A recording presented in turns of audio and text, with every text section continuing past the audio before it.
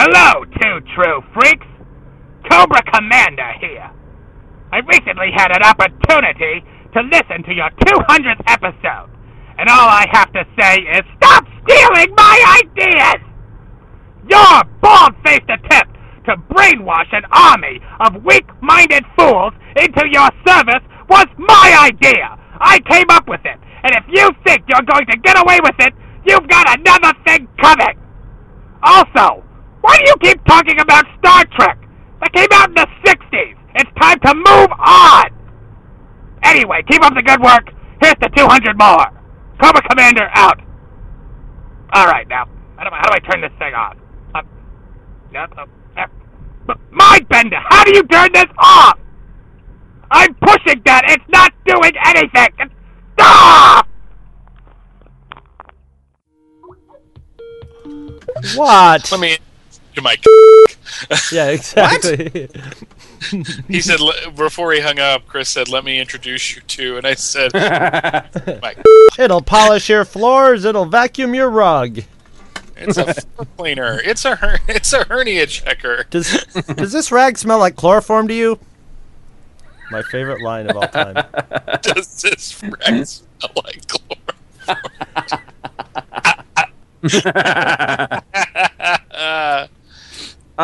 Fuck the both of you. All right. You love me. You know it. No, I don't. Yes, you do. I just tell you that to get some. Oh, he does. That's his oldest trick. You said you loved me. All right, are we ready? I'm ready. I am ready when you guys are. All right. That should not be the opener. No. All right, here we go.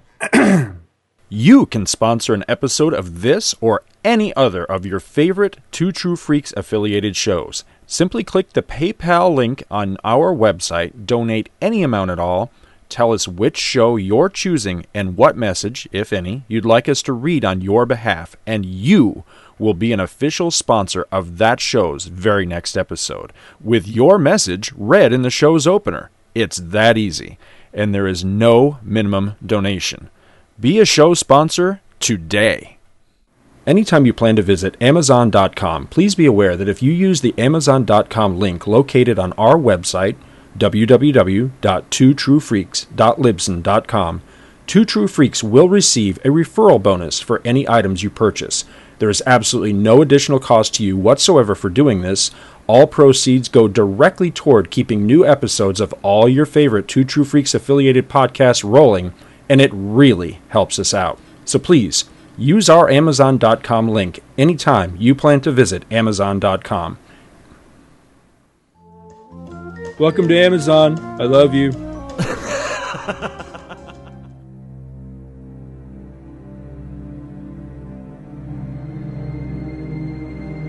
Okay, let's get this show on the road, gang.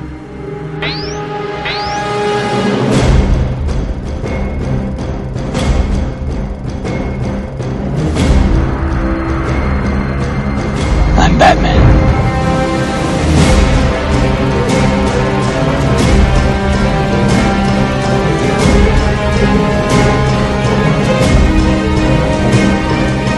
This looks like a job for Superman.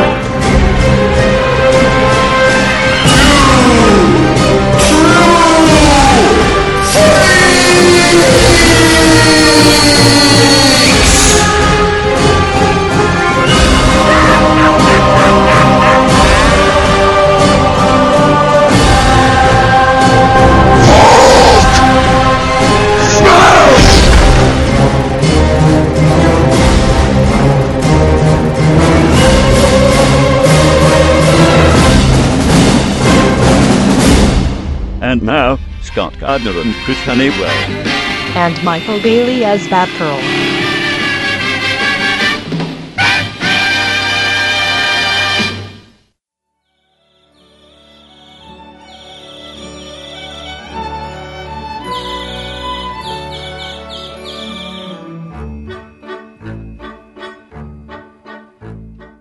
Hello and welcome to Two True Freaks, episode 203, if you can believe that. This is Comics Monthly, number 32, and I am Scott Gardner, joined by two of my bestest pals in the whole universe. Well, of course, Bruce Boxleitner's not here, but besides him, we got Michael Bailey.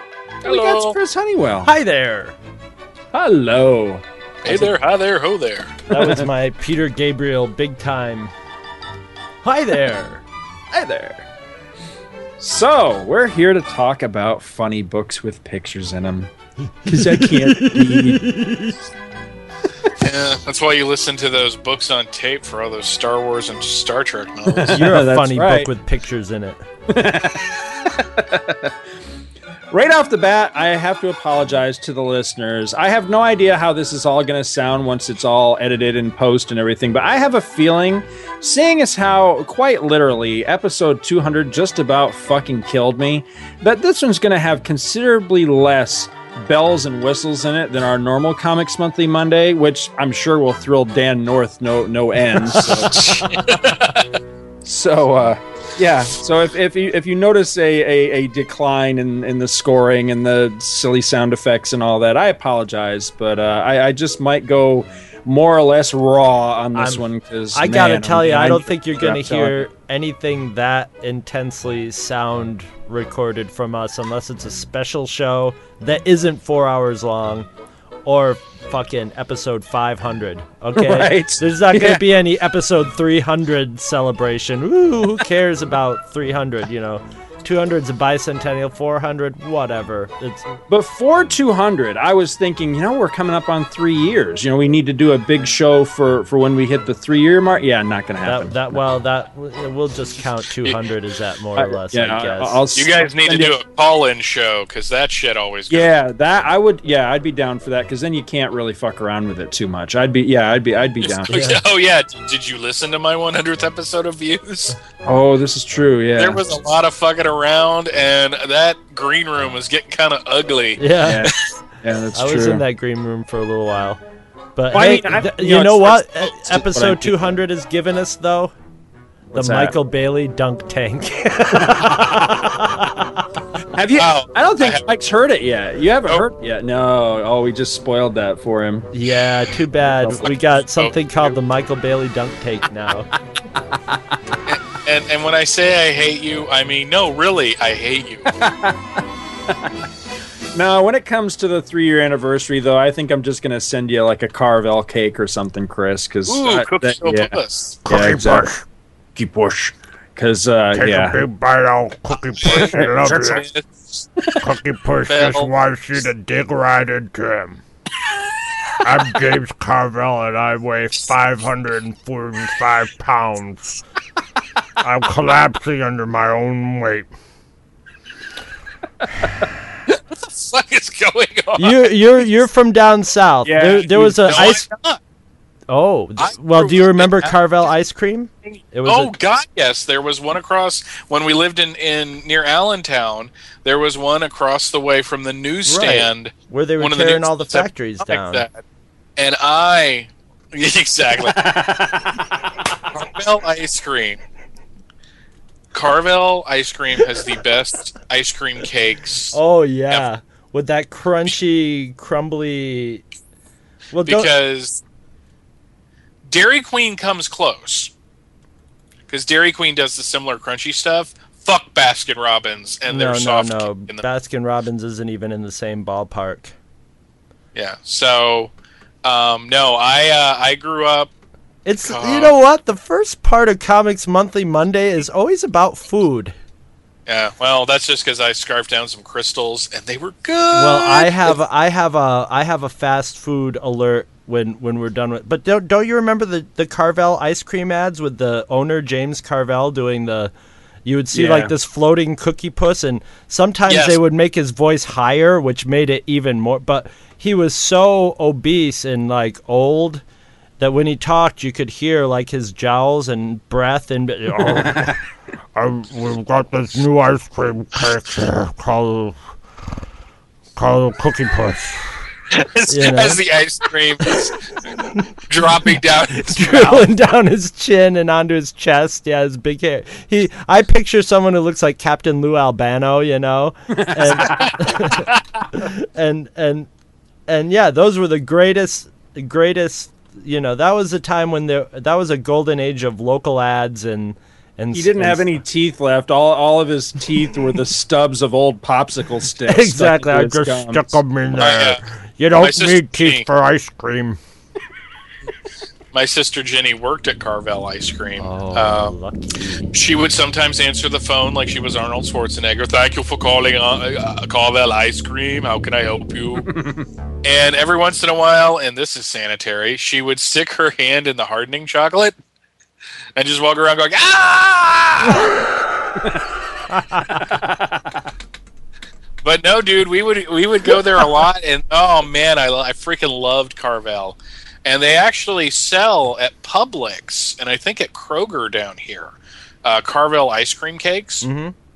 In the freezer section. But 2002, Rachel got hurt, and it was right around the time of my birthday. And I used to always like to get an ice cream cake, and her brother, thinking he was doing something nice for me, got me one, but it was a Baskin Robbins cake. And yeah, so fuck that. Baskin Robbins cakes, because they have cake in them. Yes. And I don't want cake in an ice cream cake. I want a layer of chocolate. I want that crunchy stuff that is made from God himself. Yes. With the vanilla chocolate ice cream. God. Yes. And I want that like creamy icing ice cream that's on top. Oh, right. That is just that, and it all tastes different, but together it's like God. Yeah, it's three different like levels of diabetes on top of each other. It's beautiful. Sir, that is pronounced diabetes. Diabetes. See, they're cut from the same cloth. Those two, Jim Carvel and. I don't get that at all because he went with the aliens in that movie. So shouldn't he be cured of diabetes by now? Exactly. I just don't understand that at all. How does that Take work? the rest of my diseases, but leave my diabetes. I got a contract with the American Diabetes Association. A lot of money.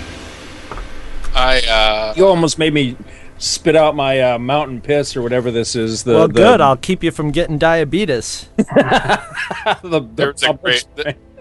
There was a great bit on Family Guy where they were making fun of those commercials. My name's Wilford Brimley and I have diabetes. It hurts when I pee. I get irritable and I punched my wife. And then someone told me that my wife died 5 years ago. Who the hell did I punch? Well, here's my fast food alert, and it may be old news to some people, but I'm kind of pissed off if it is old news that the world hasn't told me yet. I don't eat at Kentucky Fried Chicken that much because I like to live, and oh god, and so I went, but I had a craving for original. There goes recipe. our endorsement with KFC. Yeah, God damn it, I've been working on that too. But I had a craving for original recipe, so I went in to get some original recipe, and what they usually do at a place, they go, would you like a couple apple pies for 99 cents too? And I said, sure, go, yeah, whatever. And didn't think anything about it and ate my fried chicken and whatever. And a couple hours later, I was like, yeah, I got those apple pies there. Maybe I should try those out. And I opened them up, and they are basically the apple pies that McDonald's used to have in the good old days. Those deep fried, crispy, crunchy pieces of heart attack and death that are just the most wonderful, and they're 2 for 99 cents. I have been mourning the death of those ever since, I think it was like when we were in high school that they stopped making those and started making the healthier baked ones that tasted like dried out cardboard shit with apple in the middle of them instead of a crunchy deep fried sweet-filled pastry awesomeness. They have a lemon parfait there that makes me want to punch an old woman. It's so good. Oh, it's got like a whipped cream topping and then like a lemon meringue, but the bottom is like a crust crumble thing. Mm-hmm. So it's powdery. Yeah, you're talking my language. It all together. God damn, you guys are making me hungry. I just abused my body with Crystal's chili cheese fries. I just picture the hair metal hero sitting somewhere with some headphones on at work in his stomach going.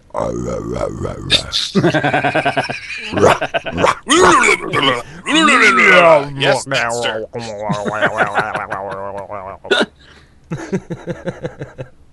We are so weird. Man, I can see a break coming shortly, so I can go dig around in the refrigerator. And if not, you'll just carve out a leg off of one of the kids and eat that. Exactly. Eat all you want, we'll make more. There you go. If you learn to eat comic books, Scott, you'd never go hungry. I wonder which ones taste the best. You know what tastes like shit? Probably all the Image books from the 90s. Warmed over shit. Yeah, this Rob Liefeld book might look like shit, but it sure tastes good. Yeah, they're basically like army sea rations or something out of a can, shit on a shingle. Damn, now that you say that, I bet you if you add a little bit of water to an old Sergeant Rock book, it probably does taste like an MRE. I never thought about that before, but that's a damn good idea. Either it tastes like that or beef jerky, man. Exactly, yeah. Come from? What? Where did the Hershey bar come from? I'm confused. Oh, my God. All right, let's see. Steering this somewhat, sort of, maybe kind of back on track a little bit and make it somewhat related to something to do with maybe comic books or something like that. What you got, Scott? I don't know whether to say this excitedly or say this very depressedly. I found out, frankly, fellas, that I'm just not as unique as I thought I was as a podcaster anymore. And it kind of upset me because you know what? I am no longer the world's sole monorail pilot podcaster. Really? I'm not. And I just don't know how to feel about it. Well, what's the other podcaster podcasting? Turns out that my good friend at work, his name is Nick Maddox, hell of a nice guy. He's a younger fella. I want to say mid-20s maybe. I'm not sure exactly how old Nick is. Really nice guy, though. Hell of a nice guy. And a fellow monorail pilot at the Walt Disney World Resort. He has just started up a new podcast. It's him and a couple of his buddies. And damn it, I'm sorry, Nick, I cannot remember the name of your friends. I've listened to...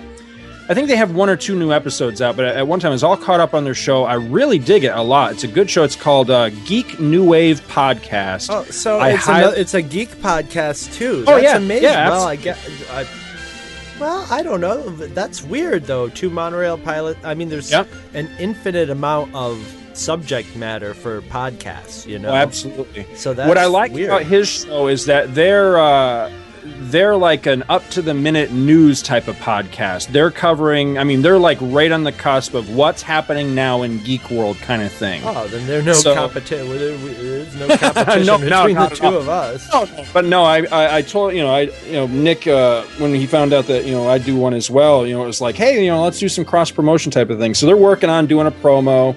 And he says, they're going to have, they're committed to like having a guest per episode type of thing. So at some point, he's going to try to work me into one of their shows kind of thing. But I enjoyed their show a lot. I'm trying to think, what did they do? They did a show about Super 8 that was really good. I'm trying to remember what else they've covered. I know the one that I haven't heard yet, one of the brand new ones, was about Cars 2. I believe they talked about Green Lantern. I know they talked about X-Men First Class, and they really enjoyed it. Pretty much had the same opinions we had on our show. That it was the the really good one of the summer. Didn't think too much of Green Lantern. I'm trying to remember what the first one might have been. Thor, but interspersed with all that, there's like one big topic of the show, which is generally a movie review. But then they also they talk. Kind of like how we usually start this show. Hey, what are you into this week kind of thing. Right. Except it can be anything geek related. So it's not necessarily comics or a movie or whatever. What's the new album? What's the new video game? Whatever. So it's really interesting because they're all young guys. And like I say, they're right on the cusp of what's happening now in geek world. So it's a really enjoyable podcast. I like it a lot and I'll be listening to it. And I would recommend it to, if you're interested in what's happening, in Geek World, check it out. It's called Geek New Wave Podcast. You can find it at geeknewwave, that's all one word, .com/podcast. And their, RSS is geeknewwave.com/podcast2, the number 2, podcast2, all one word, .xml. So check them out. Let them know that Two True Freaks sent you over there because, like I say, it's a really good show. Nick's a heck of a nice guy, and I really like the other two fellas that are on there, and I apologize that I cannot remember those fellas' names off the top of my head, but definitely check that out. Tell them that we clued you in on that. You'll enjoy it, I promise. What else we got, fellas? Well, I've only got one thing. About 10 minutes before we started recording, I finished watching Green Lantern. What'd you think? I liked it. It's good. It's a good matinee, fun action movie. No surprises. No real, standout performances, but I like the look of it. And it was just a good, fun superhero movie. The guy who played Hal Jordan was not as douchey and Dane Cook-like as I feared, so that was good. I have zero investment in the character, so I didn't know if they screwed anything up. So, yeah, I thought by the end of it, when there was a too brief superhero fight in a city, it was pretty neat though. There was him getting tossed around into cars and stuff looked pretty neat, and there were a lot of scenes that reminded me of being very Superman-like, of a fight in a city, and I thought they handled it really, really well. I thought, it was a little simplistic, like the mad scientist guy. His whole motivation is the whole, dad liked you better syndrome. But he was really the best thing about the movie. He was the most interesting character in the movie for sure. The least. Are you talking Hector Hammond? Yeah, he was really the standout for the movie for me because I felt for him. And I think he was really the strongest thespian in the movie. So he kind of shined above all else. Yeah, well, he had the meaty part. He got all the he gets to play the grotesque bad guy with a big deformed head who's really smart and evil. It's just way more Hal Jordan, I mean, from as soon as they did the little flashback of his father biting the dust, you knew what his whole story was and where it was going. His whole story arc is pretty. Everybody's story arc is pretty cut and dried, but he's the most interesting character. He's the most interesting to watch, except when Green Lantern's Green Lantern out. That's pretty awesome. I'd like to point out that to all the people that maybe never read Emerald Dawn back in or whenever, but it came out in 1990. The whole Hal Jordan's dad dying thing was from Emerald Dawn. Jeff Johns did not come up with that. So if your only experience with Green Lantern's origin is Secret Origin, that's not his. Right. That was a really cool thing that was introduced by Keith Giffen and James Owsley, who is now known as Christopher Priest. Right. I liked the movie. I liked it too. It was a fun. I think I got to agree with you. It was a fun superhero film. It was very much a DC movie too, which is exactly what it needed to be. The main problem I had with the film was that Ryan Reynolds has two acting modes.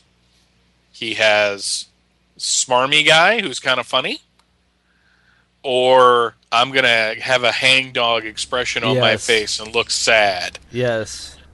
When things aren't going my way. And I'm sorry, Hal Jordan and a good friend of mine named Kevin Cushing pointed this out. Hal Jordan kind of does need to stand up and be the ass kicker, at some point. And I never really got, even at the end, I never got the sense that he assumed the hero's role. But everything on Oa was fantastic. Yeah, it was very CG, but for once, the weird CG-ness of it really worked for it.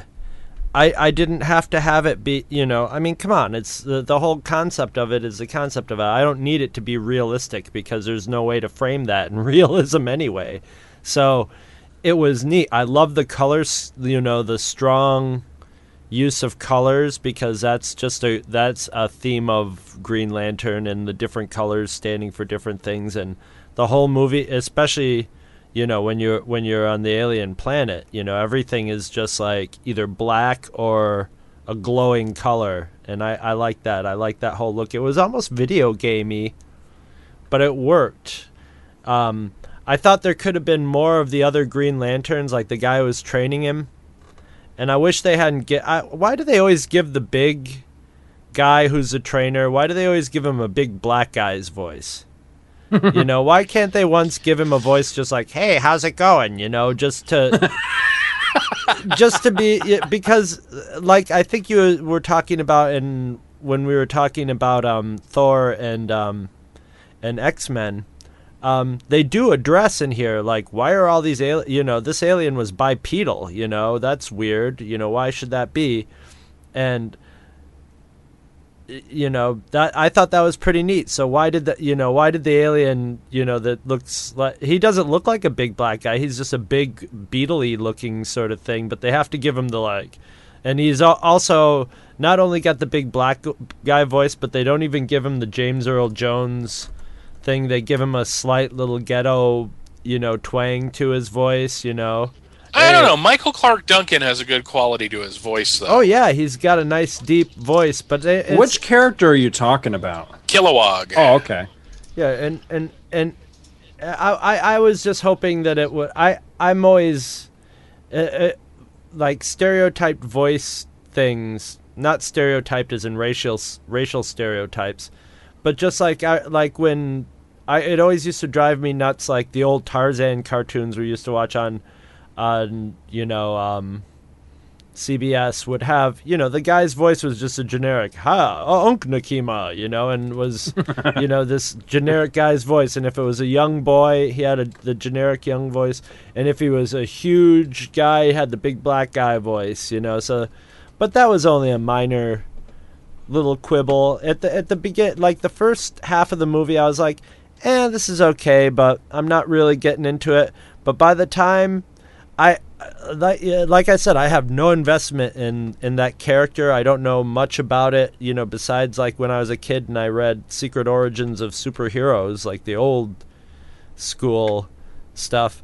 So, but even then when he was, and I've noticed a lot of people said that it was like, it's really, you know, like the second time he says the oath when he's, what is it? Praxis or Parallax? Parallax, when he's fighting Parallax, and you know, he gets to the end of the oath, I was like, yeah, kick his ass. I like the oath, you know. So I mean, it was working for me, you know. The things that were pushing the buttons for the people who knew what was going on were sort of pushing the buttons for me too. So that's a good, I think it's a good, like, I think a sequel to this movie could be a far better movie, you know, if they did a good job on it. I really loved the fact that when Green Lantern makes his first Earth public appearance, it's a serious superhero first appearance situation. Yeah, he saves the day. He saves the day. You know, something happens and he has to run off. The neat thing that I liked about his costume was that light was constantly going through it. Mm-hmm. There was, you know, like on his mask, you would see these little lines of light.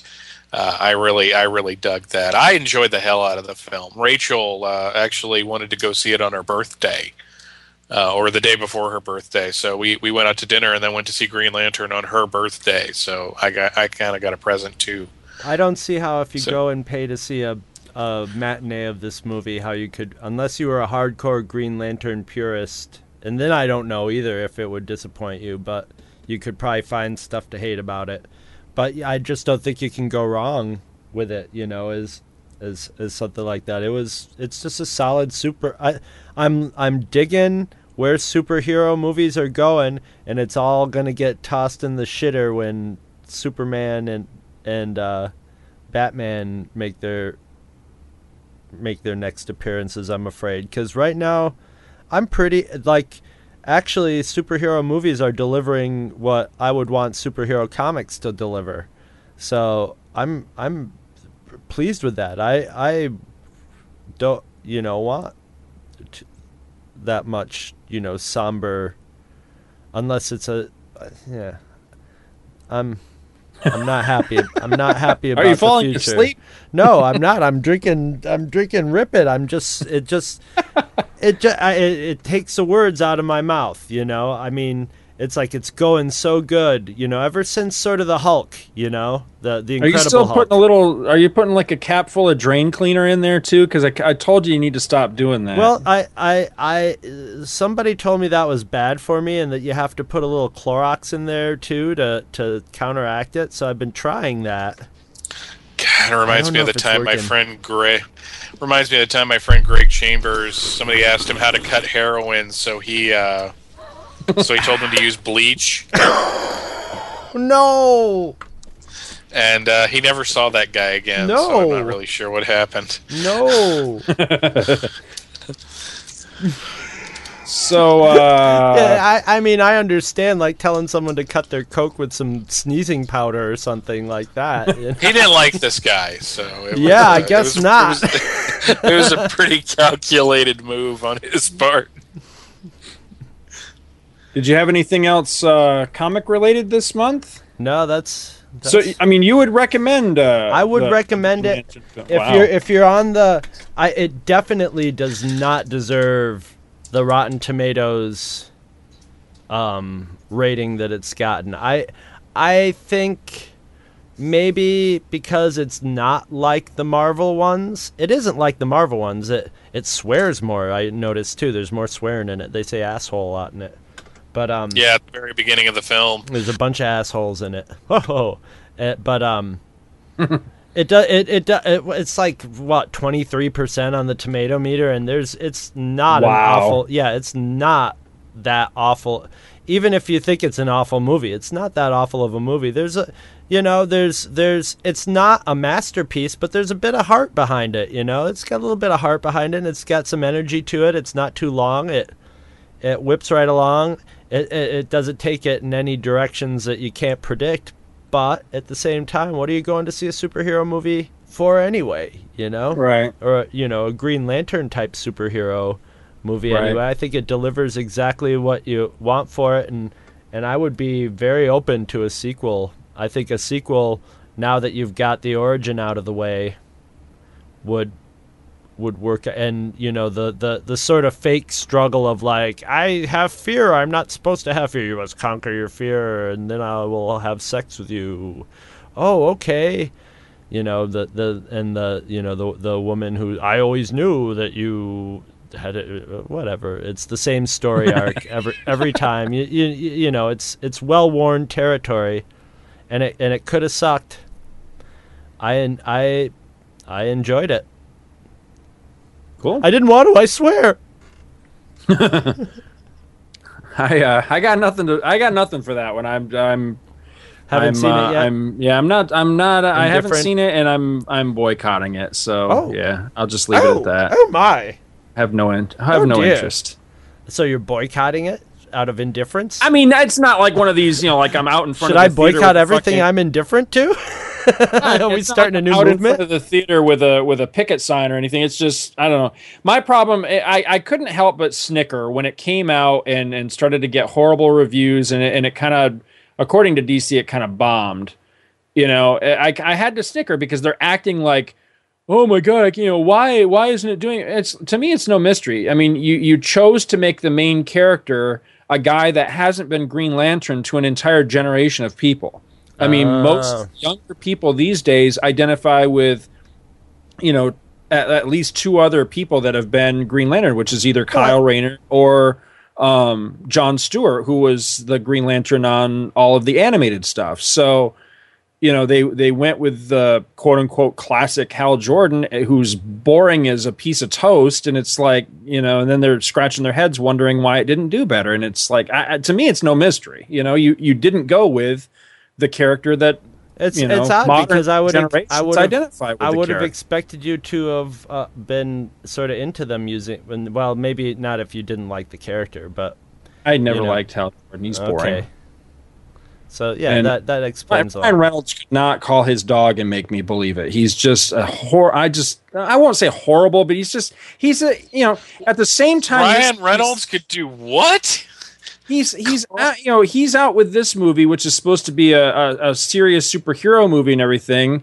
And at the same time that's out, there's another movie with him that's another one of these stupid comedies. He's yucking it up in the trailers for that, and I think that also adversely affected the Green Lantern, because the trailers for that already looked like he might not be taking it very seriously. Well, he was one of the things that when I saw that, I was like, oh, this guy is like a second-rate Dane Cook, and I hate Dane Cook. So it's like, but he wasn't. He wasn't at all in the movie. It was a pleasant surprise. You threw that name out before. Who is that? He's I don't know. Shitty douchebag comedian.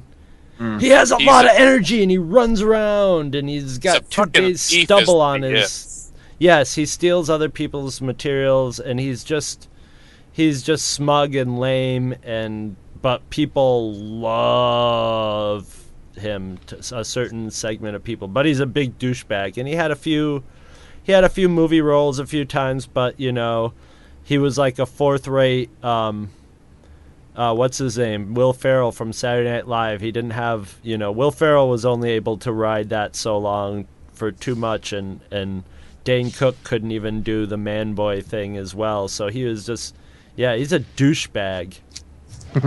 Yeah, he's pretty much the definition of douchebag. That's what. Yeah, if you ask a scientist, they will point. They'll take off their goggles. We figured it out. Yeah, and they'll take you over to the chalkboard and they'll show you a picture of Dane Cook. The thing about Ryan Reynolds is that he is a good comedic actor, and I really liked him in Blade Trinity. But he was playing a kind of smart-ass character, so it worked out well for him. I'll go see him in movies, and I thought he did better than I thought he was going to, but he would never have been. He would have been my first choice for Wally West. I thought he was going to be smarmier and more like Tony Stark-like. And his character was kind of a smart-ass, but he was still, they gave him this sort of fake tortured aspect of it to him. Yeah, he did, like you said, he was either smarmy or hangdog. But I think in the reality of this movie, it worked. It worked. I didn't really expect it to, but I have not seen any of the movies this guy's in, so I guess that's why I don't know him. Huh. What do you got, Mike? What'd you bring for Comics Monthly Monday this I've got some stuff. I got an eBay purchase recently on eBay, thanks to my good friend Garrett Eisen. Back when I was in the 6th grade, there was a book in the Shoemaker Elementary Library. It was a collection of Incredible Hulk comics, and full color. Had little introductions every once in a while. I read the hell out of the book. It's got a beautiful cover of Bruce Banner turning into the Hulk.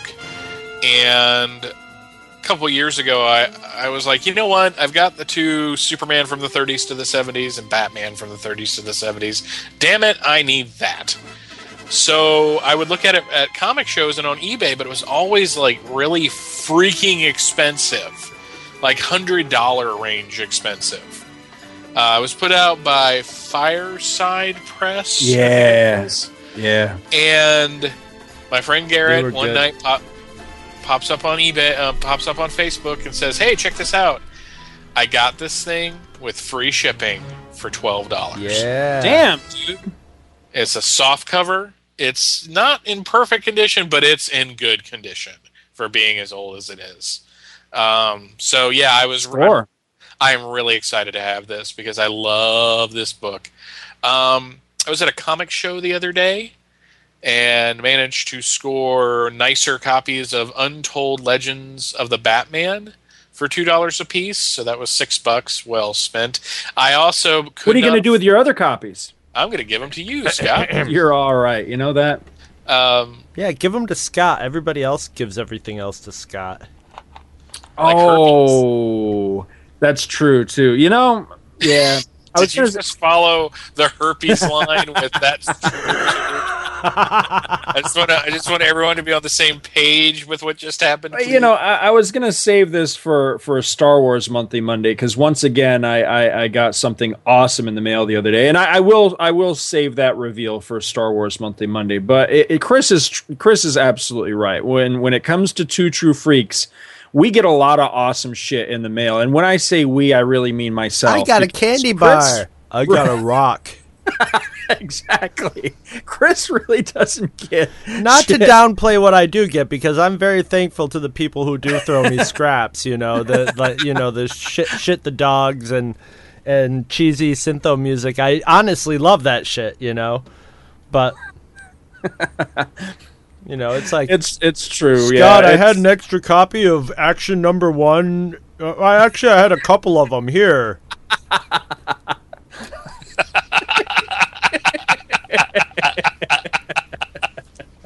Nice. Yeah, I don't think Chris would like that. I would be happy for you, you fucking bastard, but... I'm sorry, Mike, continue. Sorry. The one thing I saw at the show that I couldn't afford to get because I had limited funds this time out, but it was only $50. It was a copy of Shazam from the 40s to the 70s. Oh, yeah. And I need one of those like you wouldn't believe. But it was not to be. Other things I will recommend. I have been reading The Batcave Companion by Michael Urie and Michael Cronenberg from Tomorrow's Press. Tomorrow's has put out a series of companion books. They have The Krypton Companion, The Flash Companion, written by my friend Keith Dallas, the Justice League Companion. They have 4 All-Star Companions, which Scott recently got Volume 2 of. The Blue Beetle Companion, and this one is all about the Batman of the 60s and 70s.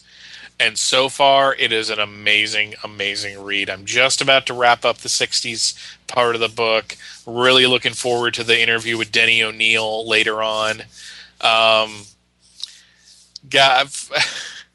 It had a really funny interview with Carmine Infantino, who basically, I guess at this point, doesn't care because he'll tell stories like how Frank Robbins... Once you get older, why care anymore? Yeah, dude, he's like 100 years old. Most He of the doesn't people give he's a talking shit. about are already dead, so...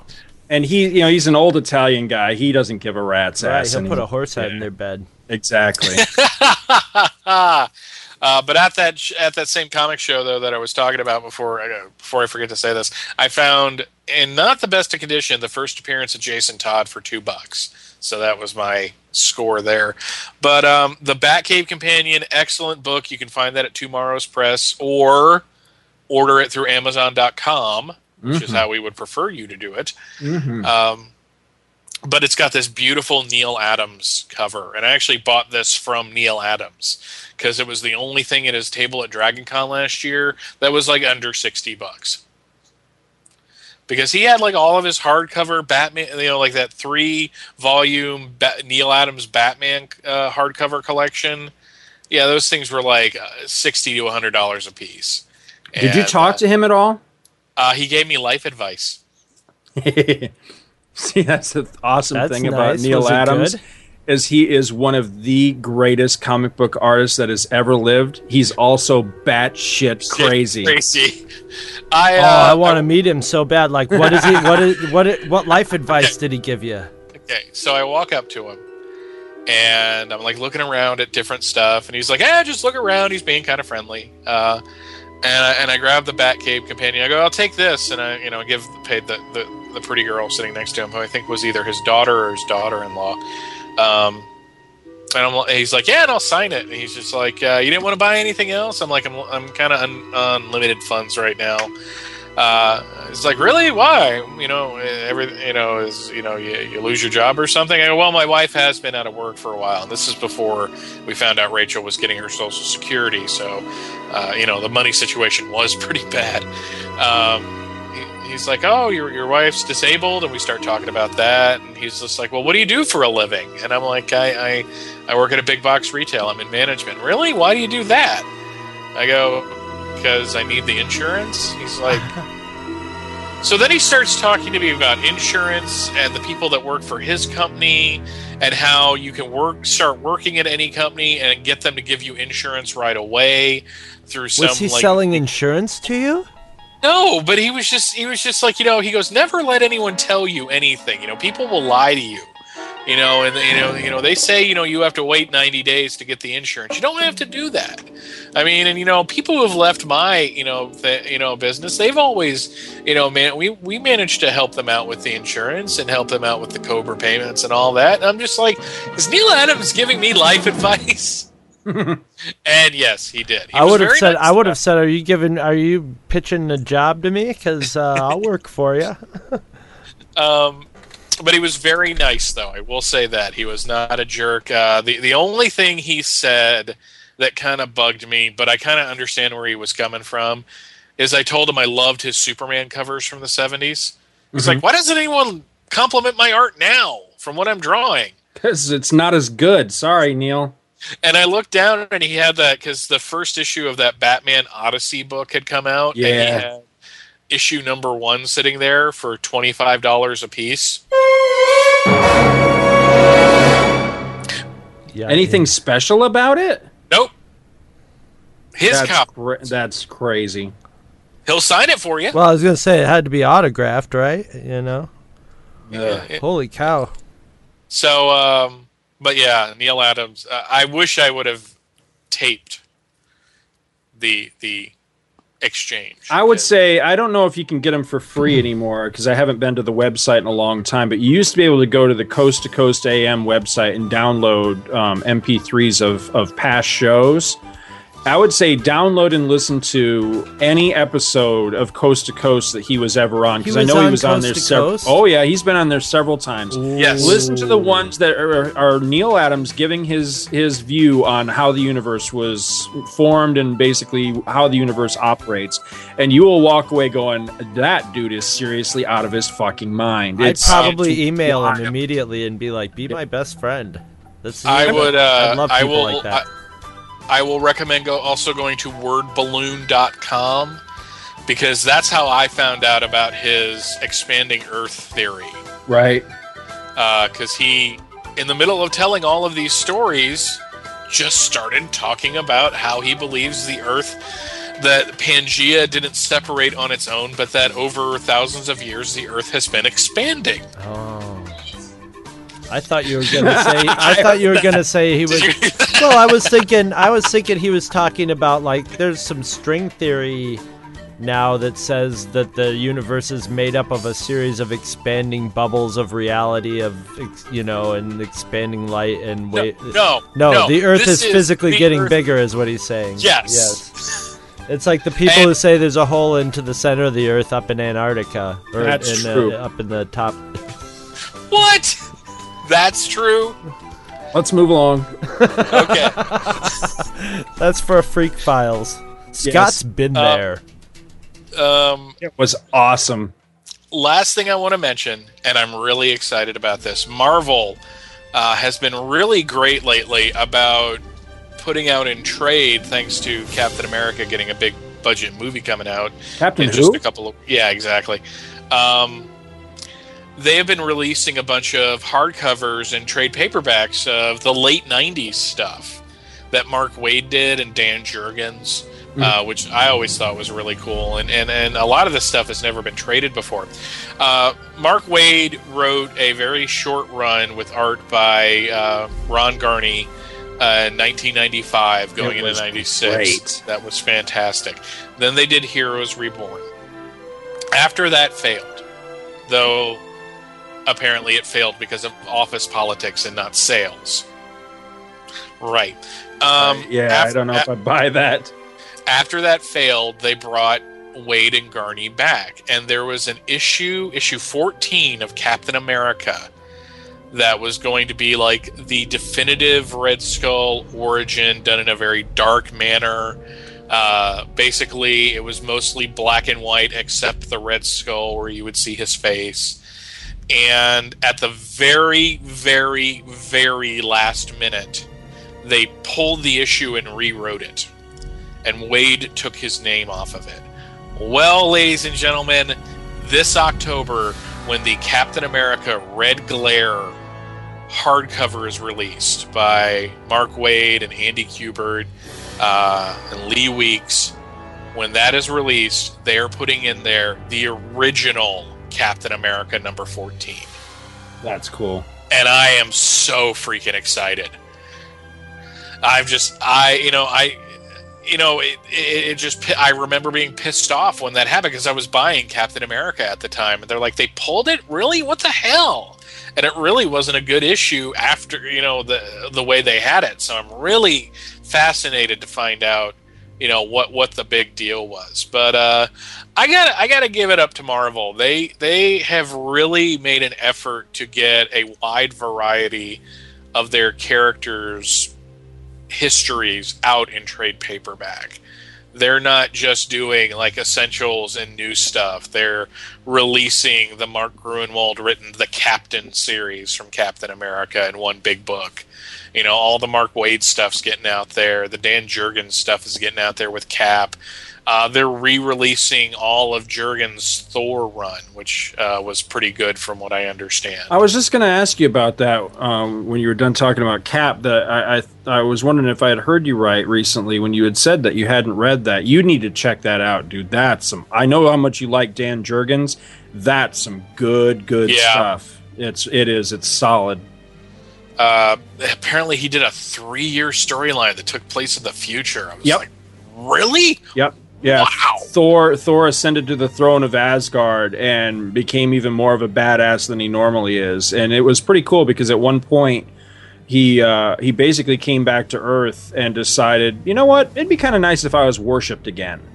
And it was great. It was a damn good story. I liked it a whole lot. It kind of makes sense.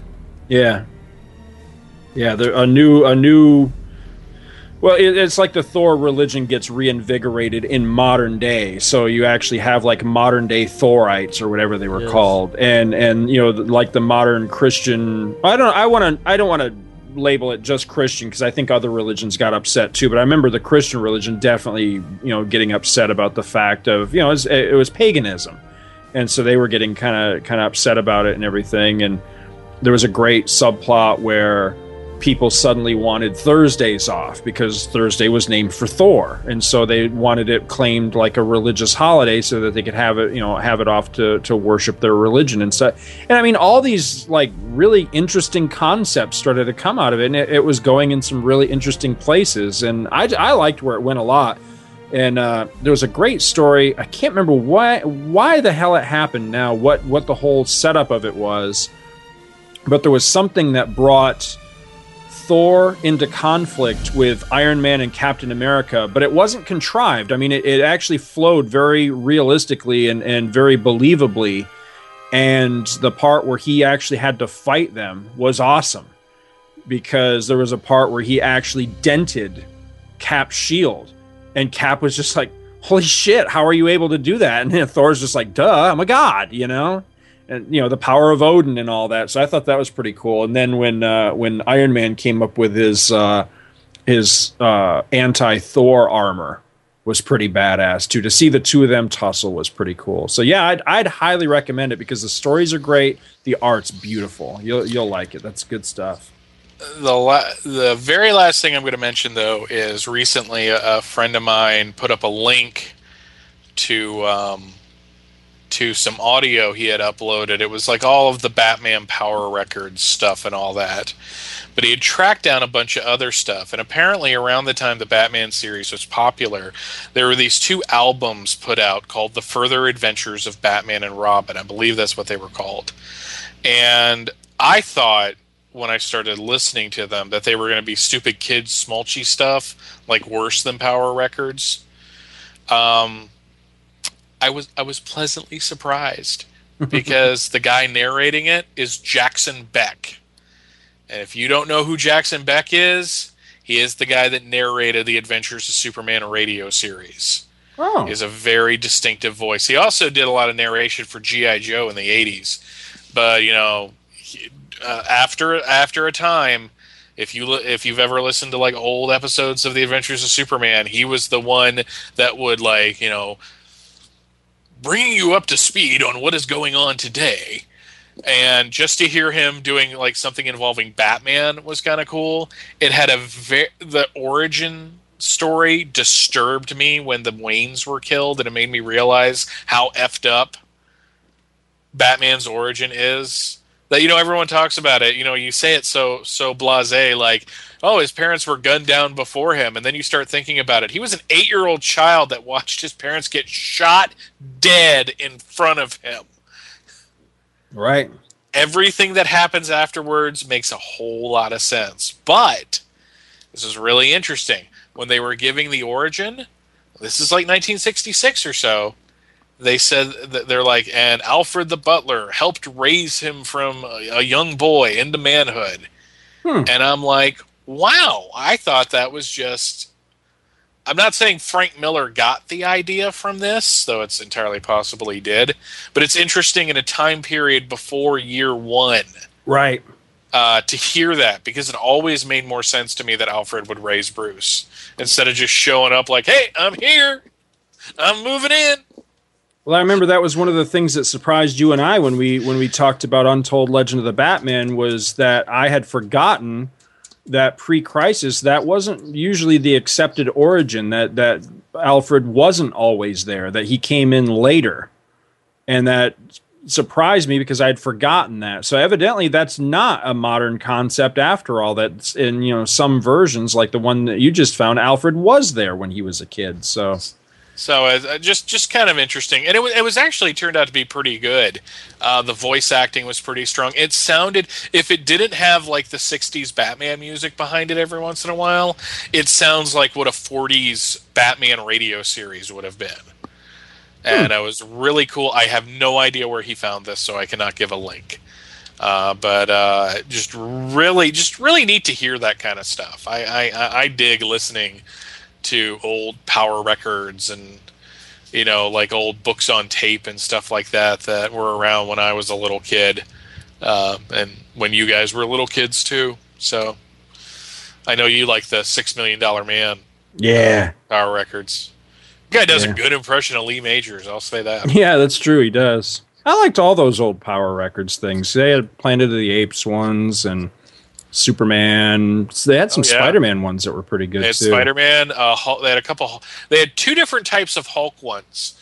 They had the Hulk ones that were based on like the Marvel Comics Hulk, and then there were some based on the TV series that were just like abbreviated episodes of the show. Huh. And the Hulk comic ones, the Hulk spoke like he had bad Indian accent. But when the Hulk would be on the TV inspired ones, he would just go, "Rah!" Yeah, with a lot of echo. Pretty much just like that. Rah!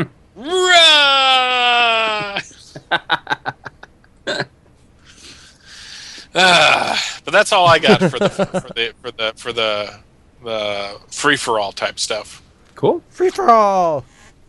Well, speaking of Planet of the Apes, speaking of Planet of the Apes, I'm going to keep pimping it.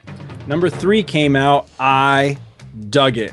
The art continues to be excellent. The story's getting more and more exciting all the time, and this one had a great cliffhanger ending where it looks like, I'm kind of wondering if maybe it's a red herring, but it kind of looks like maybe the assassin that killed the lawgiver may have been revealed on the last page. So if it is true, it's a very interesting turn of events, because I want to know how they're going to explain how it was this person, because this person, it shouldn't be able to be this person. But if I tell you why, then I might spoil it for you. So I can't tell you why it shouldn't be this person, but very good. It continues to be awesome. If you consider yourself a Planet of the Apes fan, you got to be reading this book. It's excellent. It is so good. I had a couple of eBay scores, just a couple this time, and I'm going to do it this way. I'm going to give you the bad news and the good news. The bad news is the first one.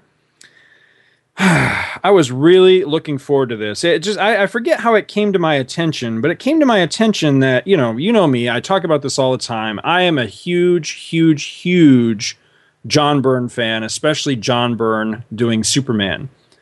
And somehow or other, it just slipped through the cracks of my collecting habits that there was a John Byrne Superman book a while back that just kind of slipped by me, and I didn't ever buy it. And I had an opportunity to get it on eBay, and so I snapped it up.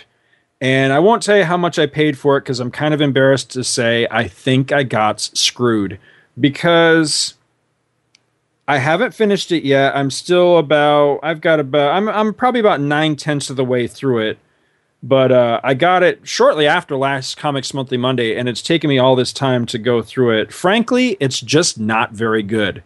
The John Byrne art is pretty good, but it's drawn in a very cartoony Byrne style, very, very similar to his earliest days when he was doing stuff like Wheelie and the Chopper Bunch and Flintstones and stuff like that. So it really owes heavily back to that type of John Byrne art style. Or if you remember, like when he would do the Superman parodies in Mike, help me out. What was the name of that Marvel comedy magazine? What the? Thank you. That was it. You remember the Superman parodies he did over there? Vaguely. Yeah, where like Superb Man fought the Fantastical Four and stuff like that. It's that style of art. A lot of talent on this book. It's written by Kim Howard Johnson with help from John Cleese of Monty Python fame. Whoa. Drawn by John Byrne, inked by Mark Farmer. I mean, a lot of talent on this. It's called Superman True Brit. And it's an Elseworlds tale of, instead of Superman coming to Earth and landing in a Kansas cornfield, he actually lands in, where the hell is it? It gives the name of this. Weston-super-Mare. I guess that's how it's, I'm probably butchering that name, but it's in Britain. And he's raised a very British, I guess you would say middle class. Like he's raised by like middle class English farmers. So I think part of my problem with this book is that it's just not written for me. It's written for a very British audience, a very British sense of humor. Now, I like British humor. I'm a huge Monty Python fan.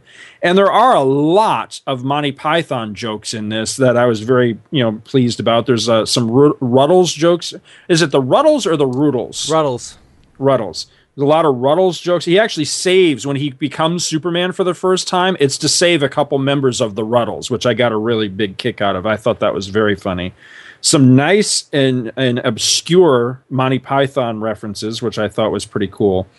But overall, it's just not very good. It's frankly, it's kind of boring, and it really surprised me because I really expected to love it, and I just kind of don't. I think part of the problem, though, is that I do take Superman pretty seriously. So a lot of this, I think they were going for a comedy homage type of thing, and a lot of it comes off as kind of insulting Superman, kind of poking a little too much fun at Superman and that sort of, poking holes in the legend and that sort of thing. So I don't know. I guess in this instance, maybe I just don't have the right sense of humor for this books. But I was kind of disappointed. I thought it would be better than it would be.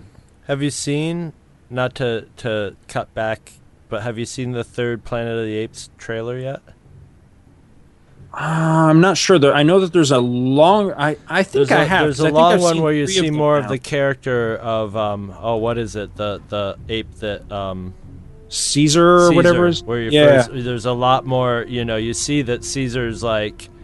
You see a lot more of the story of how, of what his character is going to be like, And I saw that before Green Lantern. The last shot is like on a bridge, and there's like apes just attacking cars, and a police horse. An ape, like a big gorilla, is actually like grabbing a police horse, like the front flank of it, and sort of starting to wrestle with it. And it's just like, yeah, it looks good. It does look really good. Yeah, I got one reservation.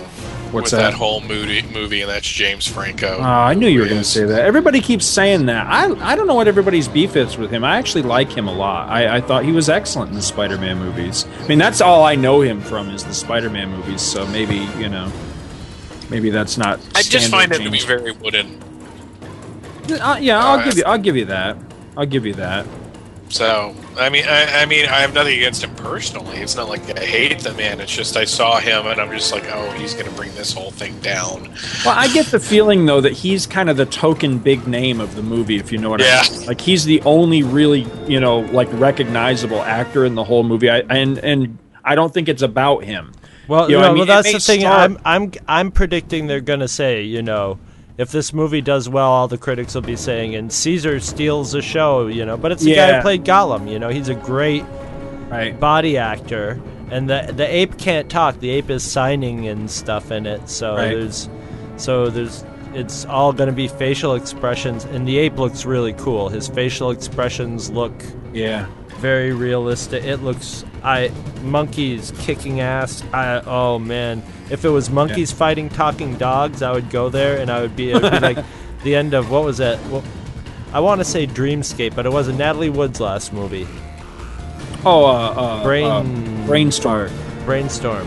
Was it Brain? No, not Brainstorm. Brainstorm. No, it's not Brainstorm, is it? Yeah. Shit, well, anyway, where the guy where the guy looped It is Brainstorm. Yeah, I'm sorry. Where the guy looped the person having sex, the orgasm part. Yeah. That would be me in a movie with smart monkeys battling talking dogs. Squirrel! I would just be sitting in there quivering. They would have to. He's in a coma, but he went there very happily. Maybe I'm setting myself up for major disappointment, but I'm going to go out on a limb and say if this movie ends up sucking, I'm going to be very surprised, because so far, everything I'm seeing in the previews and things I'm reading about it, and there was a thing posted online with the, I don't know, writer, director, somebody involved with the making of it. Everything he was saying, I was just going, hell yeah, bring it on. That sounds good to me. Yep, that works. So if it's not good, I'm of course going to be disappointed, but I'm also going to be very surprised, because so far it sounds like it's right up my alley. It sounds like it is, totally being made as an homage and a continuation of the original series, which I love that. It might be, and it might be the only really way that when I saw it, I'm like, okay, this is an approach to doing a Planet of the Apes movie right now that I could deal with. It makes sense, rather than say the Tim Burton remake or refiguring, jiggering deal of it. So I'm happy. I don't want to get on a soapbox, but in this modern age of every single thing that I love and cherish and hold dear keeps getting torn down and remade and reimagined and rebooted and fucked with and fiddled with and everything else, it's so nice to have one property that somebody else is looking at and going, you know what, I love this and I want to honor it and I want to do something more with it that doesn't include, let's reimagine it and let's cast, Keanu Reeves to be in it and all this shit. I like that. So that's why I'm really hoping that it doesn't suck. Dude, the apes started thinking. Bill and Cornelius's big adventure, or whatever the hell. Get your hands off me, you damn dirty ape! Ugh. Got a couple more things real quick. All right, so the Superman True Brit, kind of a dud, kind of disappointed, kind of feel like I wasted my money. However, I did not waste money on this. $4 on this one, shipping included. I have I would say this is probably very fine. It could almost be near mint, except it has a nasty crease in part of the spine. However, still an excellent book. Beautiful interiors, nice, crisp, clean white pages. This is Saga of the Swamp Thing, number 21, The Anatomy Lesson. Nice. $4. I finally You've been looking for that for a long time. Yes, I have. And I cannot believe that I scored this. I mean, I was the only bidder on it. I can't believe that nobody else bid on it, because every other copy I've ever seen of this damn thing has gone for at least $20. So I was so happy to finally score a copy of this, and it also gets me thinking, man, I'd still totally be down with picking that segment of the show up. So Now that I've got this, I'm that much closer to having every issue of the Alan Moore stuff that we were covering. So, and I think, if I'm not mistaken, wasn't this the issue we left off on? I think it was. I think that was the last one we did. Yeah, so totally down for that. But I knew you'd think that was cool, because I've been after this one for quite a while. Last thing, and I imagine this will spawn at least a little bit of conversation between us. Michael recommended me a book last Comics Monthly Monday, that I have had sitting on my bookshelf forever and a day. And frankly, if it hadn't been for Mike's offhand comment, it would probably sit there for years. It might sit there forever and never have gotten read. But, last time around, we had the subject in when we were doing top five, what was it, babies or something spawned from two superheroes or whatever the hell the subject is. And I had mentioned the Hulk baby and my disappointment with, the old storyline, from the Peter David era where the Hulk's wife actually was pregnant. And it never really panned out within the series itself. And then Mike said, well, have you ever read What Savage Beast, the novel by Peter David? And I was like, no, I've got it, but I've never read it. Had no idea that that's pretty much what that book is about. I had no idea. I just figured it was just a Hulk story. So, on Michael's suggestion, I dug it off the bookshelf, started paging through it. The next thing I know, I was done. This is a fucking awesome read. I loved it. I thought it was a really, really good book, a really solid read. I thoroughly enjoyed it, and thank you, Michael, for recommending this to me, because I really, really dug it a lot, and now it's put me on a Peter David kick, where now I've decided that I liked it so much, and I really have always liked Peter David's writing style so much that I went right on to now I've started the Star Trek New Frontier series, and I'm 3 books into that. So, definitely. You're welcome. David kick at the moment. However, here's the thing, and I'm not sure how spoilery we want to go on this, but you get to that one chapter, and it's fairly early in the book. I want to say it's maybe a third of the way into the book, where the villain of the piece shows up. Just before it was revealed who the villain was, I started to suspect who it might be. I had a strong suspicion of who the big bad guy was going to be. And it turned out to be who I thought it was going to be. And I don't know if we want to reveal that or not. I mean, this book's been out for quite a while, so I don't know how spoilery we want to get on this. I had never read the story that character came out of. I'd heard of it. I knew a lot about it without having ever read it, but I'd never actually read the book itself. So then I had to kind of stop in the middle of this book and go and read that story. I hate to say it, I didn't like it. That's why I'd never read it, as I suspected I wouldn't like it. The art's beautiful. It's not a bad story. Just wasn't my thing. I just didn't get it at all. So that was really my only problem with this, was that I was really loving this book and really digging it right up until it revealed who the villain was, and then it goes off on this whole thing where it goes, the Hulk has to pursue the villain into that villain's natural habitat, so to speak, and chase him down. That I enjoyed all of that, but I kind of wish it had gone a different direction, was my only thing. Lastly, again, and damn, it's hard to talk about this without being spoilerific, but I guess the best way to just put it is to just say it. Brett's not dead at the end of this story, so why do they treat him like he is? That was because he's lost to them. He's lost into the something.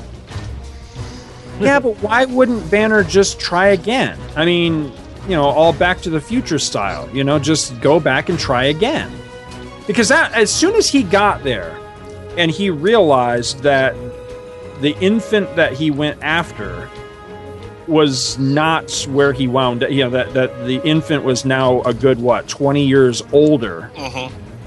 That's the point to me where I was like, wait a minute, why is he continuing on his mission? Why doesn't he just go back along his lifeline and start over again?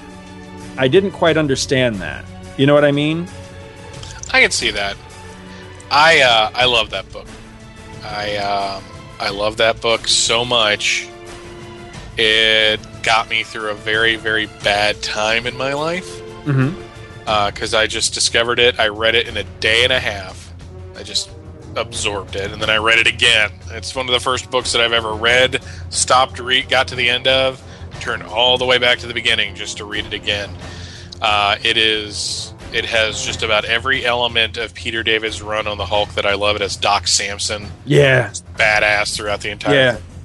I'm going to completely disagree with you. I love Future Imperfect, which is a story that you had to stop and read. Right. I'm surprised you don't like that because it's got Perez art. See, I love the art. I even enjoyed this. Here's my basic problem is that the Maestro. If he was just simply called the Hulk in that story, I don't think I would have that many problems with it. Other than I'm kind of tired of every dystopian future looking like the Road Warrior. I'm really kind of tired of that by now. That's not so much I'm sorry?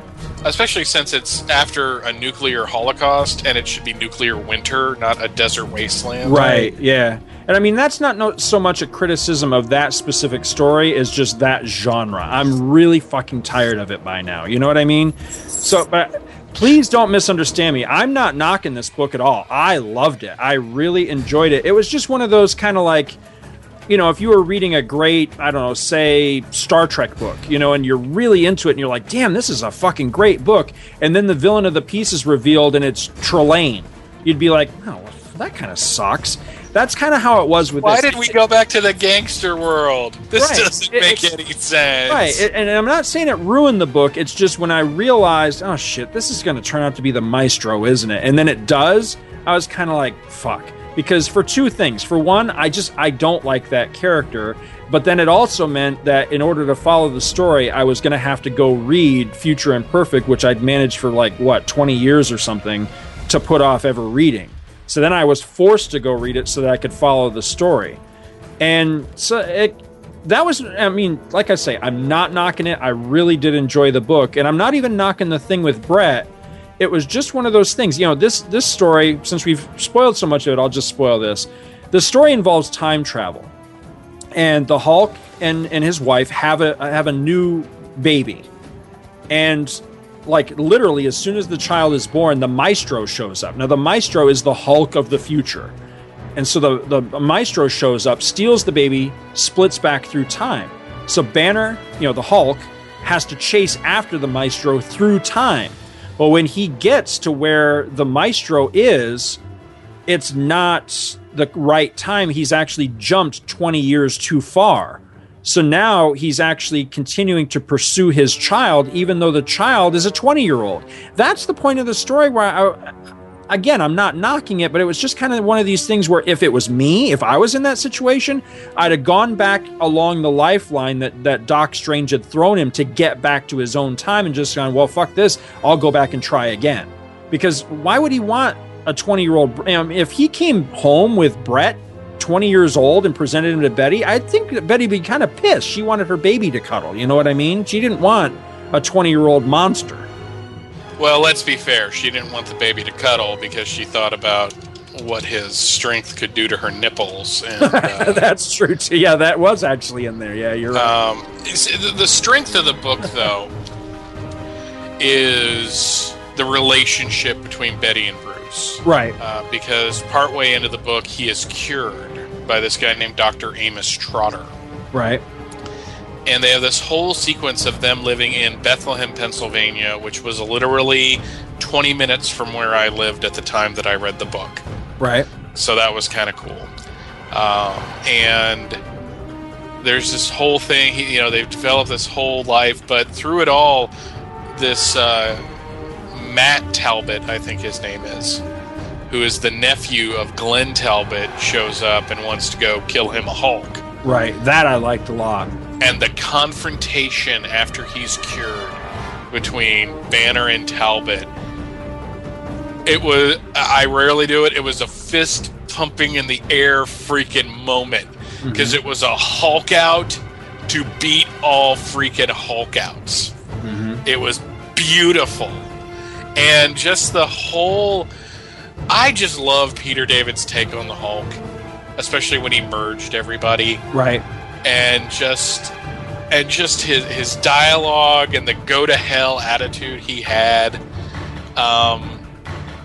just great. And there's references to the TV show, because once Betty goes into labor, there's all this press around what's going on, and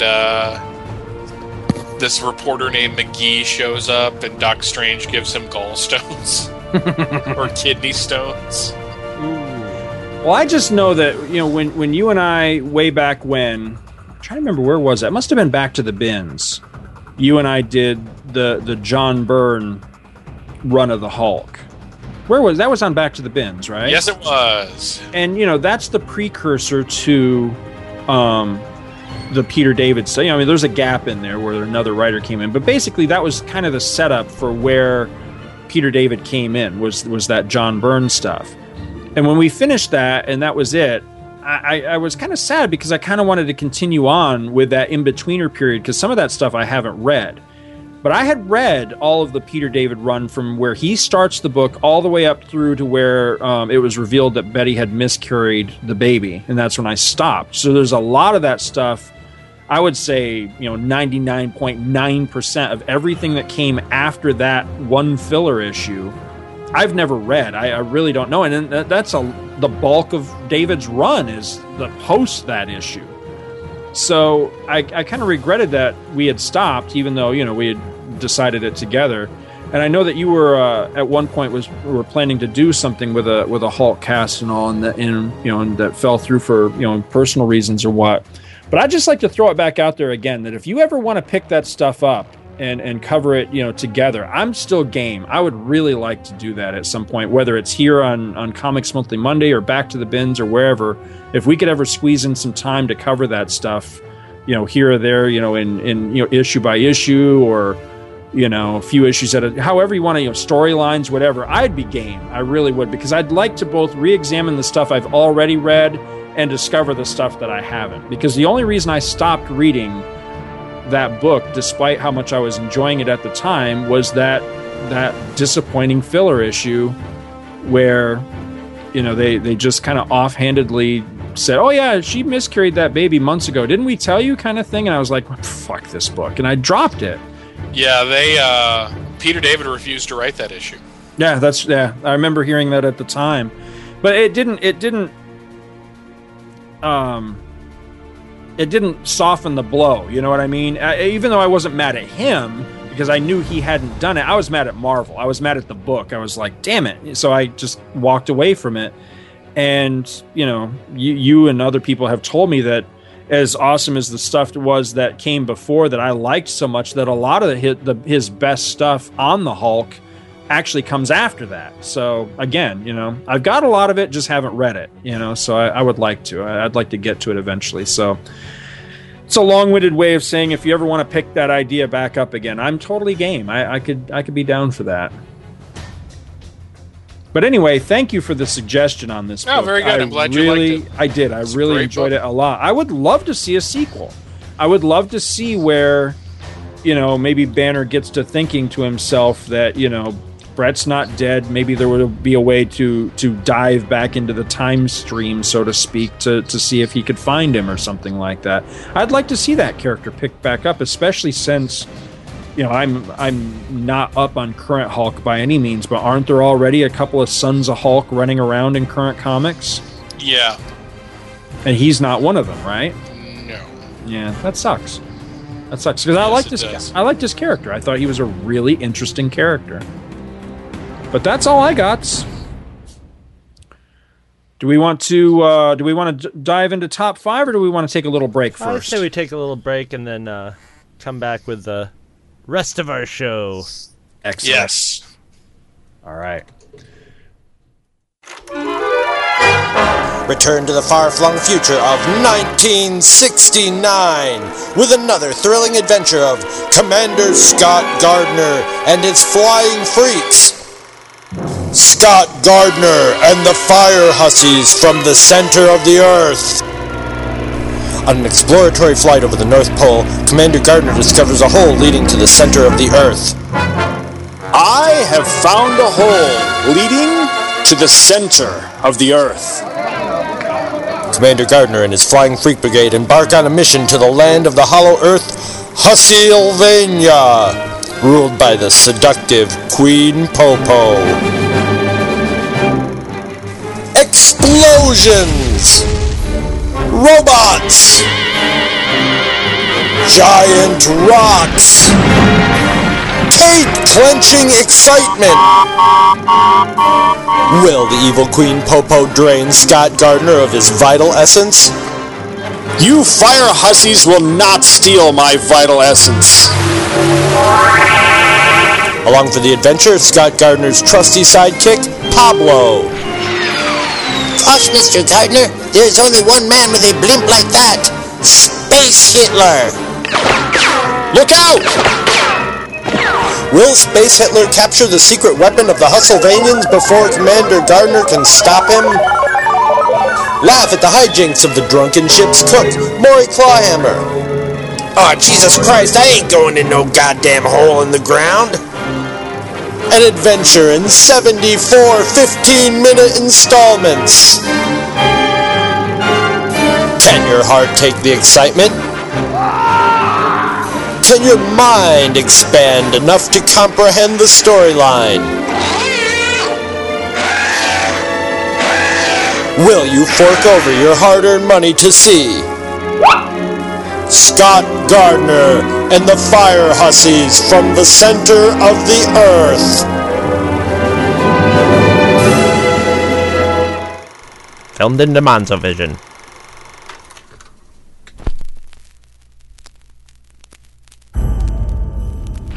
December 7th, Earth 2. 1941. A world very much like our own, yet slightly different. A date which will live in infamy. A world at war. The United States of America was suddenly and deliberately attacked by naval and air forces of the Empire of Japan. Following the Japanese sneak attack on Pearl Harbor, President Franklin Delano Roosevelt brought together the largest group of mystery men ever assembled to battle the Axis powers. Tales of the Justice Society of America presents the All-Star Squadron.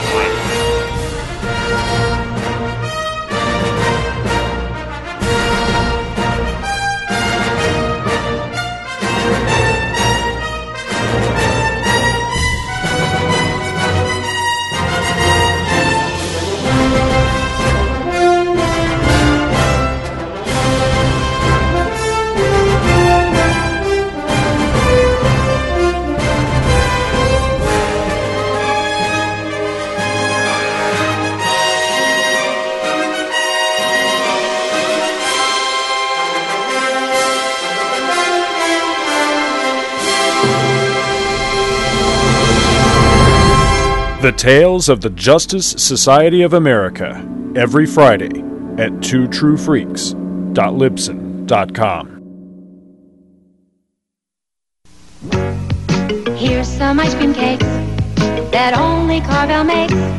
They're made fresh every day, 'cause that's the Carvel way. And while you're at the store, see Cookie Puss and more. And don't forget about Hug Me the Bear. The friendliest bear. Your participating Carvel dealer also has Hug Me the Bear and Cookie Puss dolls. You'll love them. Thank you. Hey everyone! Faithful friend and acolyte of the Two True Freaks and gallant co-host of the Vault of Startling Monster Horror Tales of Terror, Hair Metal Hero here. Are you like me? Well, obviously you aren't as awesome as me and my mellifluous singing voice, but that's forgivable. Moving on, do you like to attend cons? Of course you do. I mean, I don't. But that's only because if I want to be seriously depressed and grossed out, I just stand naked in front of a full-length mirror. Ladies, call me. But if you do attend cons, you know what the biggest downside is? No, it's not the registration line, or the mobs of people, or the insane markup on bootlegs of the Star Wars Holiday Special. It's the dreaded con funk. Yeah, that's right. It's that one-of-a-kind pungent aroma that smells like stale piss, rotten Doritos, and days upon days of mouth-breathing, eyeball-licking, basement-dwelling nerd BO. Well, I'm here to tell you that help is on the way, from none other than all the hard-working scientists here at DiManzo Corp Advanced Olfactory Labs, deep below the bowels of Milan, Italy. Dufo has graciously provided a sizable grant for scent research in the brave hope that one day he can finally attend a big show, incognito of course, without having to continuously retch and gasp. And let me tell you folks, this shit works. What is it, you ask? Why, it's none other than Con-Funk soap. Yes, that's right. Con-Funk soap contains copious amounts of bleach, rose petal extract, and the dried up essence of the tears of the unborn. That's where the power lies. It's guaranteed to make the average congoer who smells like a flowering anus go from repugnant to tolerable. Just slather it on and let it soak in, rinse, and repeat. Don't forget to get your grundles and fupas some extra attention. Hey, no one is saying don't attend the cons, but now you don't have to smell like you do. That's Con-Funk soap, another fine product from DiManzo Corp. Con-Funk soap, it's the least you can do. DiManzo Corp of Milan, Italy takes no legal responsibility for allergic reaction to baby tears.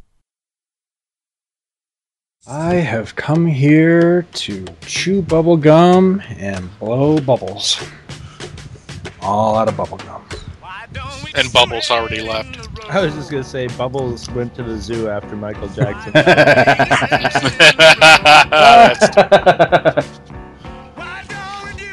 Just making myself a Tom Palmer. Oh. I've got half and half. Euphemism for that sounds like a euphemism for masturbation, actually. Nah. That would be a Harry Palmer. I got Harry Palmer. I got half and half, which is half iced tea, half lemonade, and then I'm adding Mountain Whiz to it here. So, who wants to bring it back in? I'll do it. Do it. Do it. Hello. Oh, I'm sorry. I started doing it. Do it. Pick your nose. And then you started doing it over me. Scott Gardner and the Fire Maidens from the center of the earth. All right. Hello and welcome back to Comics Monthly Monday number 32. I'm Chris Honeywell. I'm here with Scott Gardner and Michael Bailey. Yes.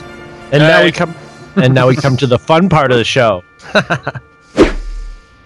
I guess the fun you missed it. Part of that was show. it right there. It just went by. Oh, was it? Yeah. I thought I heard like a little rush of wind there. Well, I got a fan on me because it's hot. It's like a freaking sauna here in Georgia today. I wanted to kill somebody.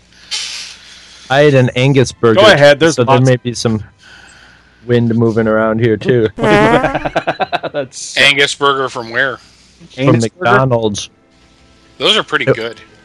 It was, yeah, but you know what? I was pissed off because it was one of those things where I went to the worst McDonald's in town, back to junk food.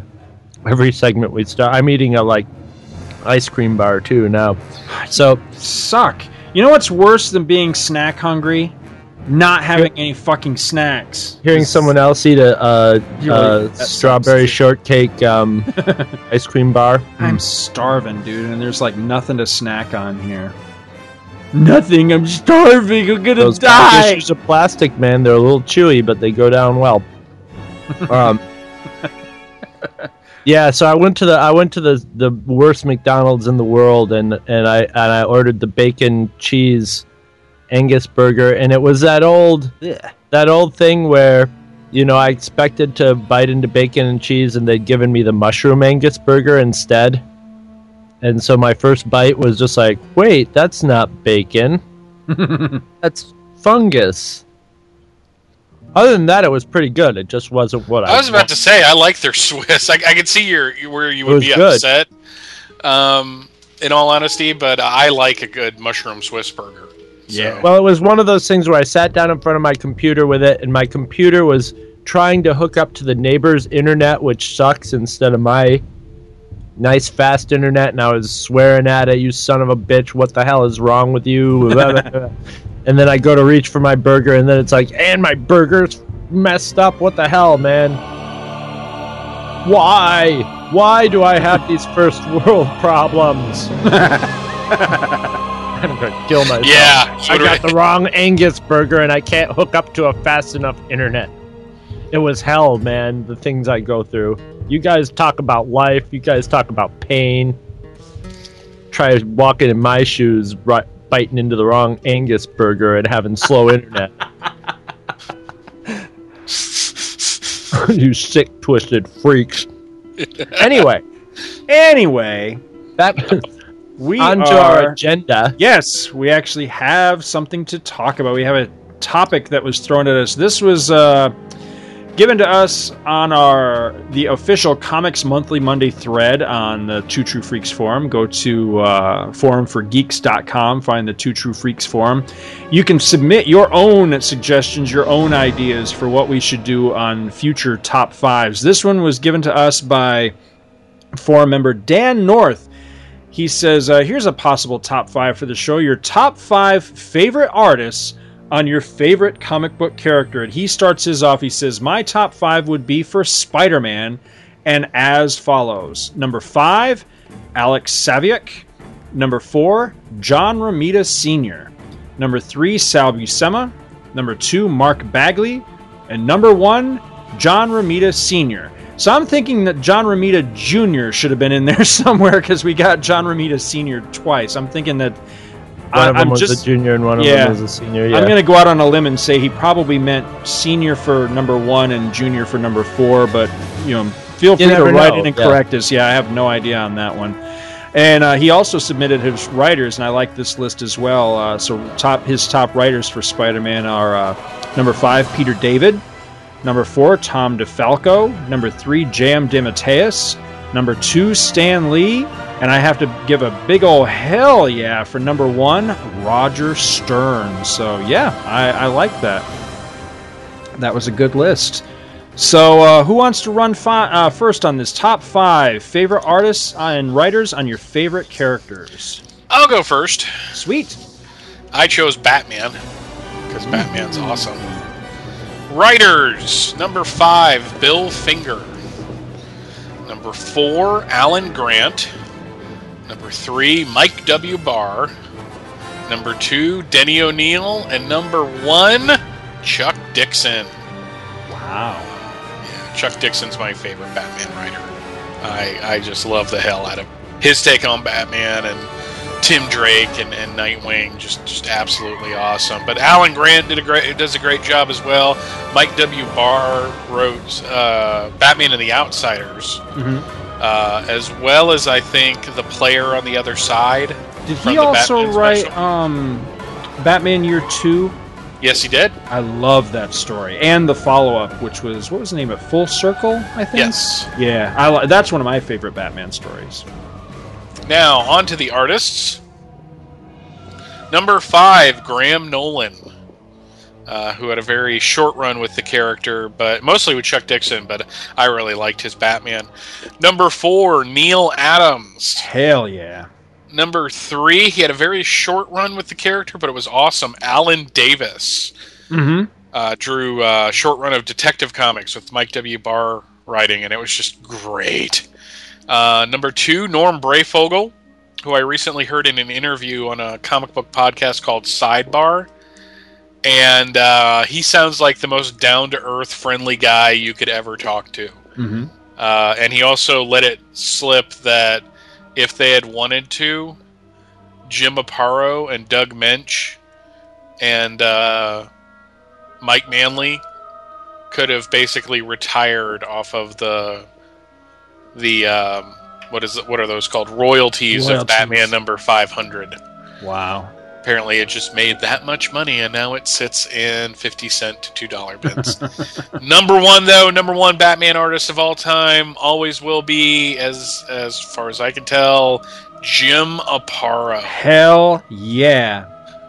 Oh man. I've been looking at a lot of Batman covers from like the early 80s, and Jim Aparo drew most of them, and they all look great. You were making me nervous there for a minute, because you had 1 or 2 on your list that I was like, I don't know about that. But yeah, I must wholeheartedly agree with your number 1. You don't like Brayfogle? Oh, I love Brayfogle. No, I think he's great. Yeah, he probably would. If I had to pick my top 5 on Batman, he may possibly make the list. Yeah.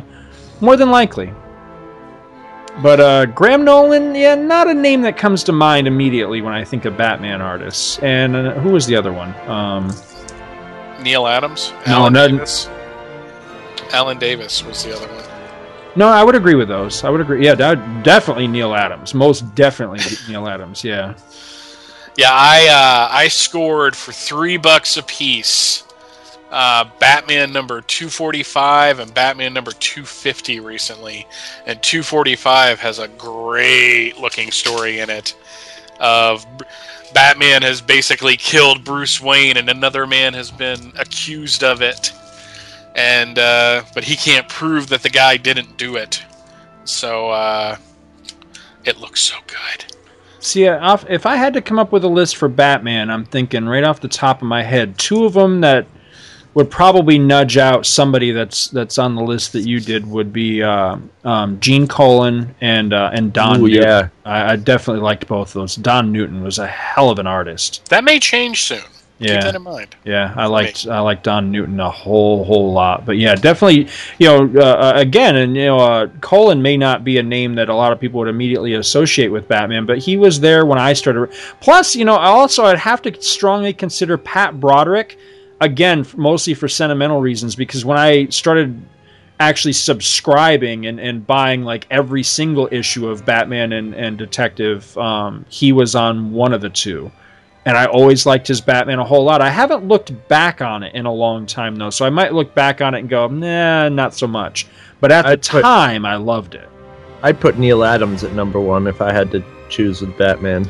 Yeah, that's a tough choice, but I would go with Aparo only because I still to this day, I really liked Aparo. The only downside for me with Aparo is that toward the end of his career, I'm not so crazy about. But a lot of that I have to chalk up to the inkers. Age. Well, age, yeah, definitely age, but also I don't think he was as strongly inked toward the end of his career as he was earlier on. But the earliest Batman I can ever remember reading was a chapter. It was the first or second. I actually think it's the second chapter of the Bat Murderer story, which is a classic Aparo story, and that's always stuck with me. That whenever I imagine a comic book, a drawn Batman in my mind's eye, that's the Batman I see is Aparo's Batman. So yeah, definitely, great list. Thank you, sir. What do you got, Chris? Well, I at first was going to go with Star Wars, but then I thought Star Wars isn't really a character, right? So I decided, to think about it, and I picked Howard the Duck. And all my artists and writers are theoretical as far as I know. I'm pretty sure none of them have ever actually worked on Howard the Duck. But for artists, I have Frank Miller, but definitely not as a writer, just as an artist. Peter Bagg, who's an underground type of guy who did hate comics. He would draw a great, hilarious, exaggerated Howard the Duck, as would J.R. Williams, another underground guy who would draw an even more stylized Howard the Duck. R. Crumb, another underground guy, because not only would he draw a really shady looking Howard the Duck, he would draw an awesome Beverly Switzer. Fucking Howard the Duck. Yeah, oh yeah. Well, if he was a writer, it would be X-rated. Yes, Howard the Duck you would get to see all the things that were only hinted at in the comics and the movie. And my last artist would be John Severin, because I think John Severin's art would look really good with Howard the Duck. I love his style. For writers, once again, he was over in the artist bin, but I've got Peter Bagg, who would write a really funny Howard the Duck, and he always has enough social commentary in his writing, and he always has a sort of cynical, I hate, what normal people like in society, old grumpy sort of attitude. It would fit really well with Howard the Duck. Well, I'd love to see who wrote and drew the Howard the Duck Max miniseries. Do either of you guys know? I don't remember.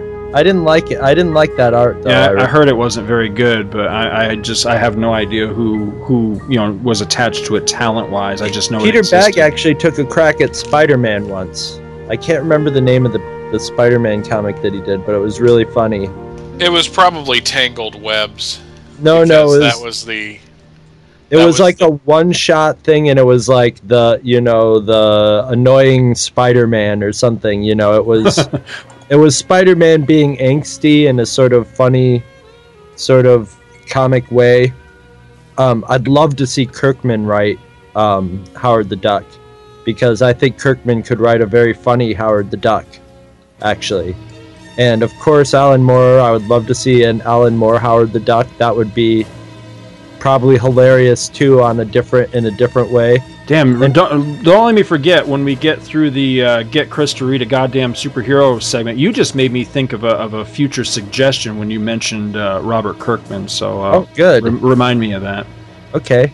Okay, I said Alan Moore just for sheer cheese value, and just because I know he's got to have some fucked up opinions rattling around in his head. Stan Lee writing Howard the Duck. I'd love to see if someone told Stan Lee, okay, you get to editorialize in this comic, and that I think Stan Lee's sort of held back some of his opinions. I have no idea what those opinions are.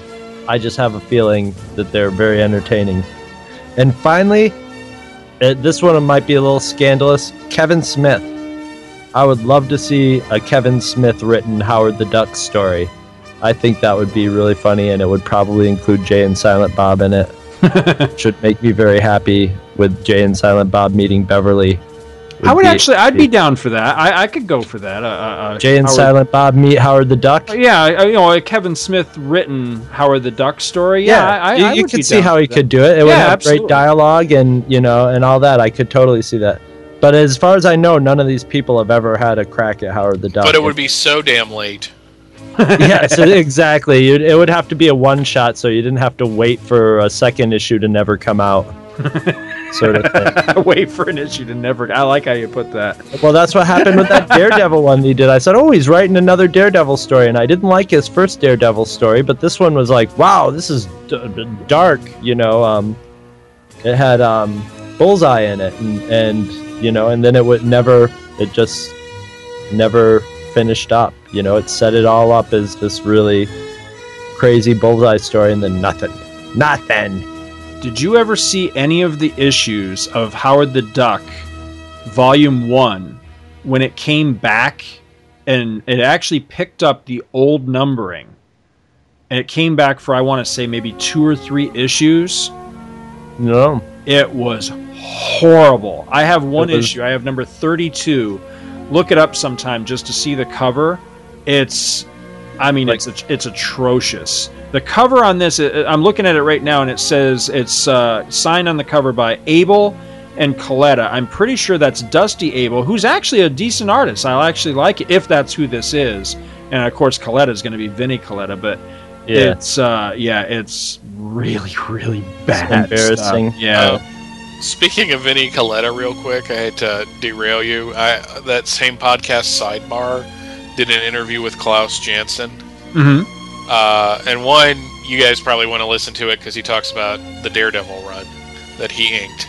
Mm-hmm. And he also talks about his career, which is just kind of fascinating. But at one point, they bring up Vinnie Coletta, and even Klaus Janssen's like, well, it is what it is.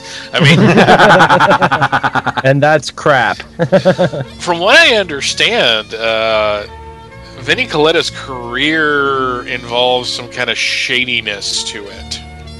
Oh, yeah. Yeah, like pictures of Stan Lee's wife naked with, a gorilla or something like that, it sounds like. We talked about this. I don't know if it was last Comics Monthly Monday, but we did actually go into this in a recent. Yeah, Comics about Monthly just Monday. how there were people who just Mob sort of had jobs. Yeah, exactly. Oh, yeah. But there's get out of prison and come in and smoke cigars all day. There's also the story I heard that Frank Robbins, this is from Carmine Infantino, Frank Robbins quit DC, went over to Marvel, and lied about how much DC was paying him so that they would pay him more. That's a good one. Yeah, that's a good one. See, I thought you were going to say he was another one that had mob connections to get a job, because he's another one of those guys that. No, sorry, Frank Robbins fans. He's a bad artist. He wrote great Batman stories, because he wrote the Batman No One Knew, which is the story I always like telling because it sounds like wrong right from the beginning. Because Bruce Wayne takes a bunch of disadvantaged boys camping. Yeah. Yeah, I like that story. I didn't realize he wrote that. Yeah, he wrote a lot of really good stories. His pencils just suck. It's the sad part of the Invaders, is that his art kind of stinks up the joint for a lot of it. Yeah. I wonder if he wrote that story. I can never remember the name of the story, but it's the story. It's a pretty mundane, average Batman story, but at the very end of it, he goes back to, and I think this is when he was living in the Wayne penthouse, and stands before a picture of his parents and just starts crying. And it's considered like one of the classics of 70s Batman. I wonder if he wrote that story, because I want to say that he did. I just can't remember what the hell the name of that story is, but it's a good one.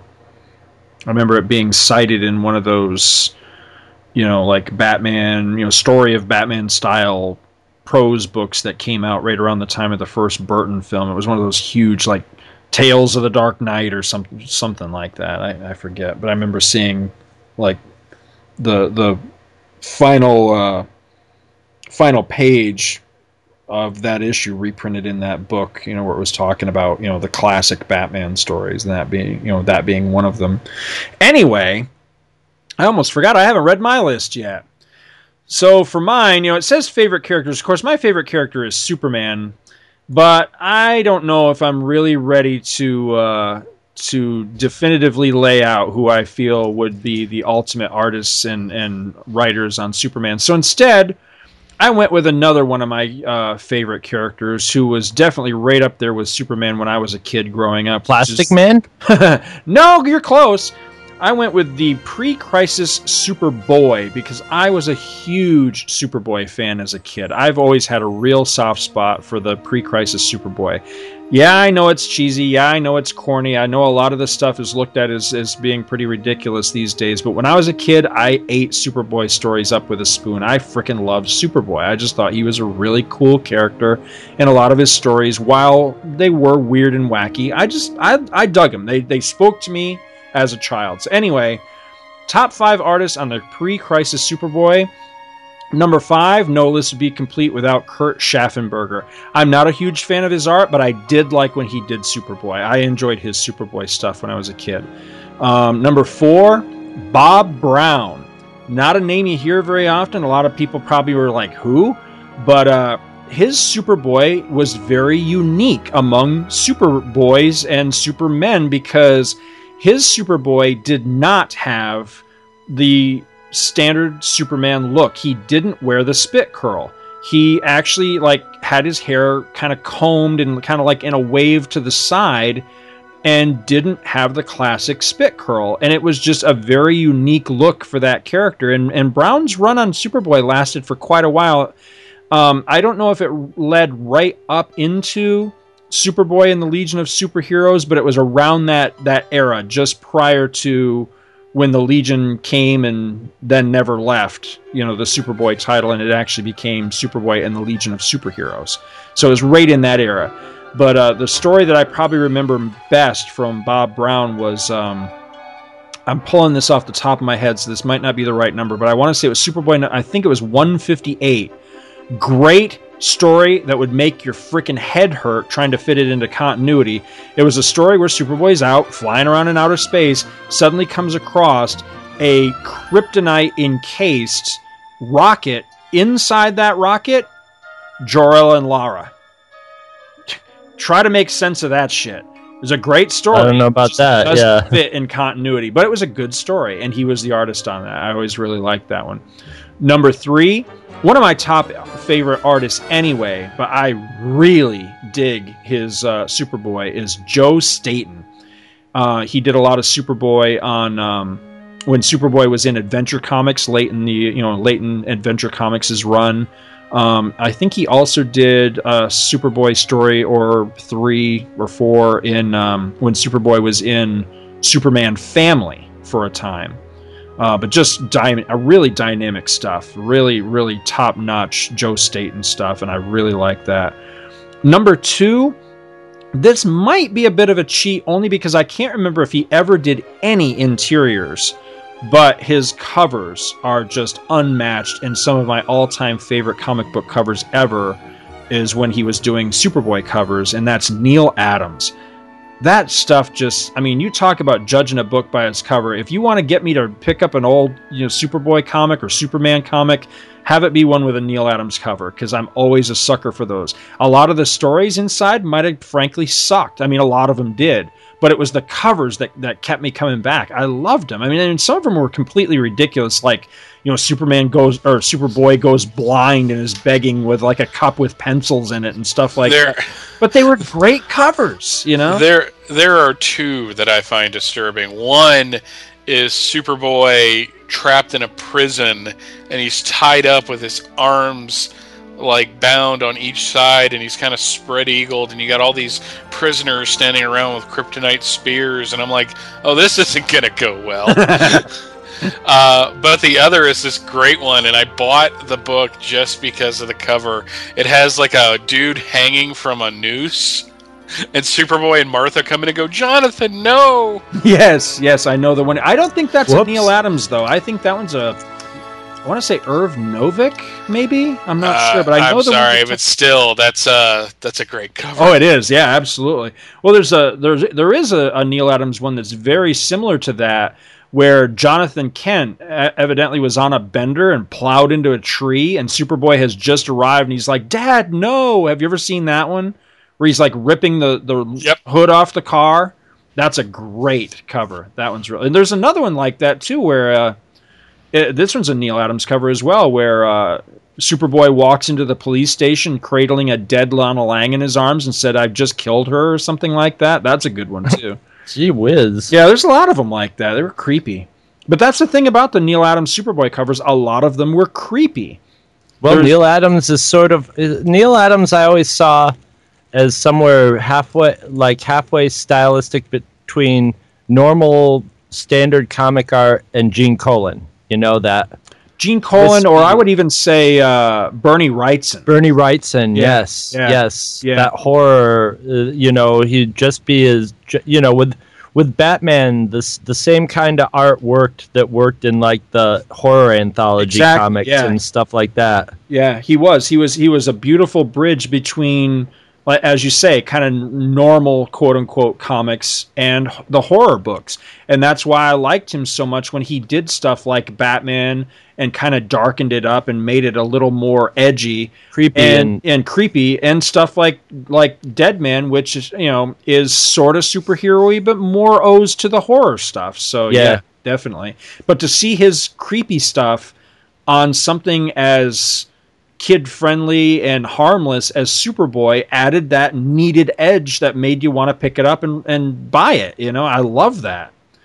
But my number one artist for pre-crisis Superboy has always got to be Mike Grell, who was the artist for so many of the 70s issues of Superboy and the Legion of Superheroes. I just fucking love his art anyway.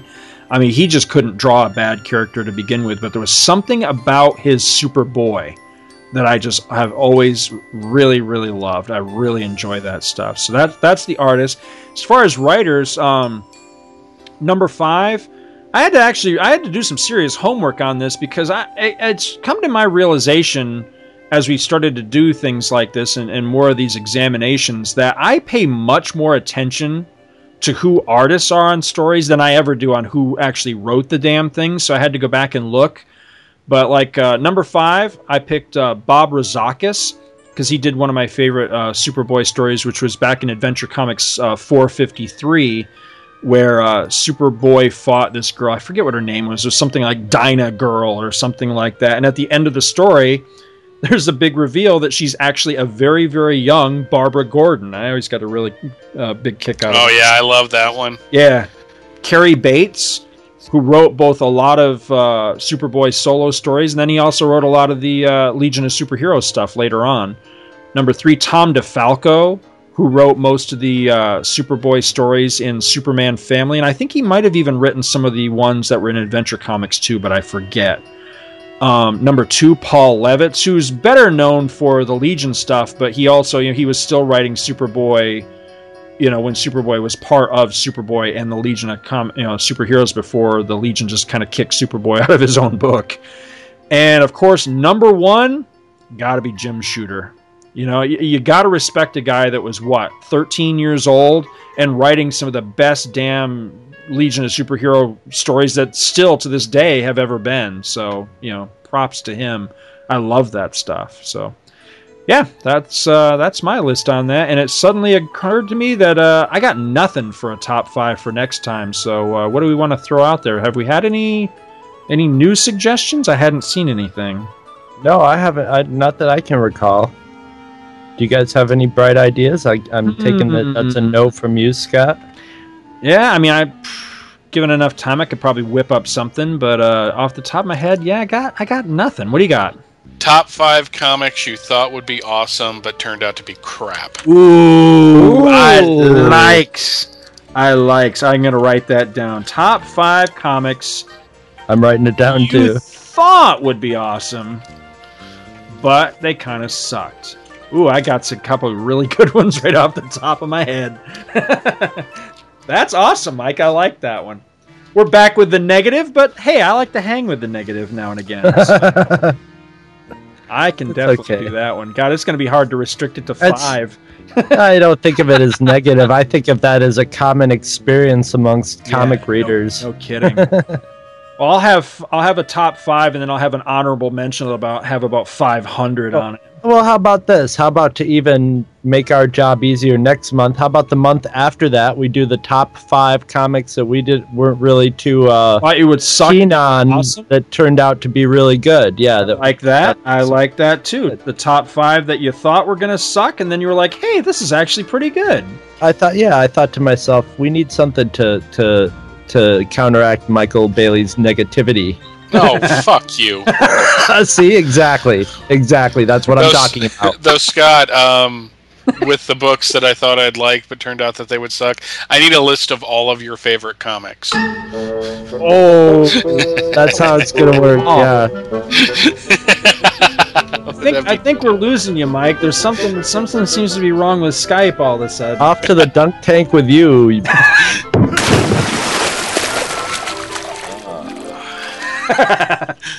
Oh God! Better than the someday we'll do the Michael Bailey drunk tank. That'll be a totally different thing. How bad was it? How many times did you guys knock me into the drunk tank? I mean, to the the drunk tank.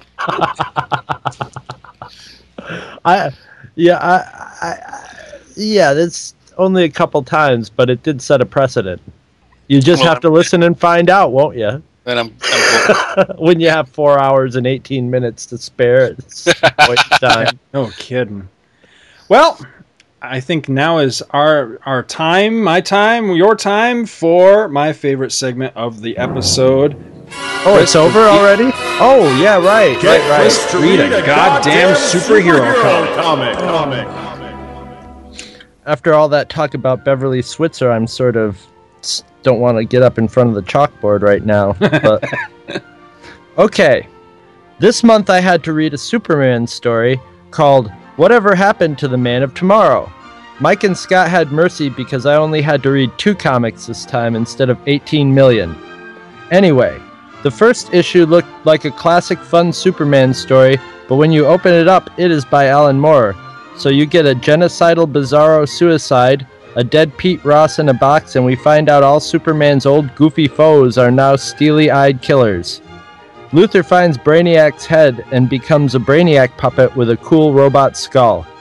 Superman takes all his friends to his house in the country to protect them, even though that's the first place all the villains are going to go. Turns out, everybody knows in the future that this is Superman's last stand, so they all come to pretend not to be saying goodbye and seriously bum Superman out. Now, Brainy Luthor has grabbed the Kryptonite Man and has Superman's mountain retreat in a force field.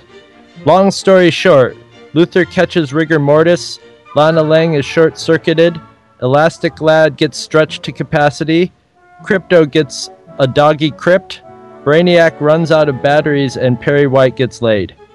Then when the dust clears, it turns out that Mr. Plitzenberg is behind all of this, and he ain't so funny looking anymore. Superman kills Mrs. by zapping him to the Phantom Zone. At the same time, he tries to go back to the 5th dimension where Smokey Robinson lives. The Phantom Zone villains must have been like, oh, snap, Superman ain't fucking around anymore. Pardon my French. Anyway. No, I think they were more like, ew, gross! Because they got half of... Yeah, exactly. Anyway, Superman feels guilty for killing and decides to do a Superman 2 with gold kryptonite and be a beer-swilling mechanic and pump out kids with Lois now that Lana's feelings won't be hurt because she's dead. All in all, it was a good imaginary story from the far-flung future of 1997. The end. Bravo, sir. Bravo. Thank you. Excellent. Thank you. I love these comics. These were they were good. Great. Oh, I loved them. I loved it. Really am. Once again, it backs up my whole argument. It was great because I was just making that argument and then I read it right there in front of me. Here's where you take a Superman story and make it, people are getting, there's genocide going on it. Bizarro's committing I'm the opposite of you and you're alive. Now I'm dead. It's some dark shit. But somehow, and this is another funny thing is when I first opened the first one, I'm like, yeah, John Byrne, and I loved the art in the first one.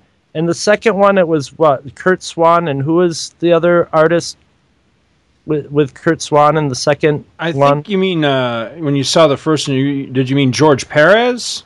George Perez, sorry. It was George Perez. I wish John Byrne, yeah. But it was George Perez, and was it Kurt Swan George Perez in the first one? And who was the second one? Was it Schaffenberger or Swan and Schaffenberger? Schaffenberger. The art definitely takes a step down in the. Well, I liked it because it looked more sort of old school Superman-y, and Alan Moore with all this dark shit going on. It's like the cover of the first one with all the the 6 little segments of the death of Clark Kent. Right. See Bizarro on a rampage. It looked like a classic old fun Superman comic. But it still had that feel to it. Even though all this dark shit's going on, and it's, sort of the end of, the end of Superman, and you're seeing it all happen, and you're like, oh shit, they're all coming to visit him because they know this is the end, and, but at the same time, it still has that feel of a fun Superman comic. He goes out and he melts his key to the, it's great, and it just shows to me how many people have tried to, how basically almost the whole industry now is trying to copy that, but they don't get it. They don't get that Alan Moore is a super brain and really thinks it through. And I mean, when I read it, I'm like, this is just sort of Alan Moore having fun. But the more I read it, I'm like, man, he really is how hard is it to have this sort of somber story while keeping it feeling like the old Superman? You know what I mean? Right. I like this Death of Superman story way better than when they did like the Death of Superman and he gets pounded into the ground, type of, that was somebody trying to do that modern sort of, yeah, I loved it. Scott and I were talking about like how funny it is. It's set in 1997 and they've got like the futuristic baby chamber and the futuristic coffee machine and all that stuff. And it's just like, damn, that's what, like 14 years ago. Right. We don't have none of that shit.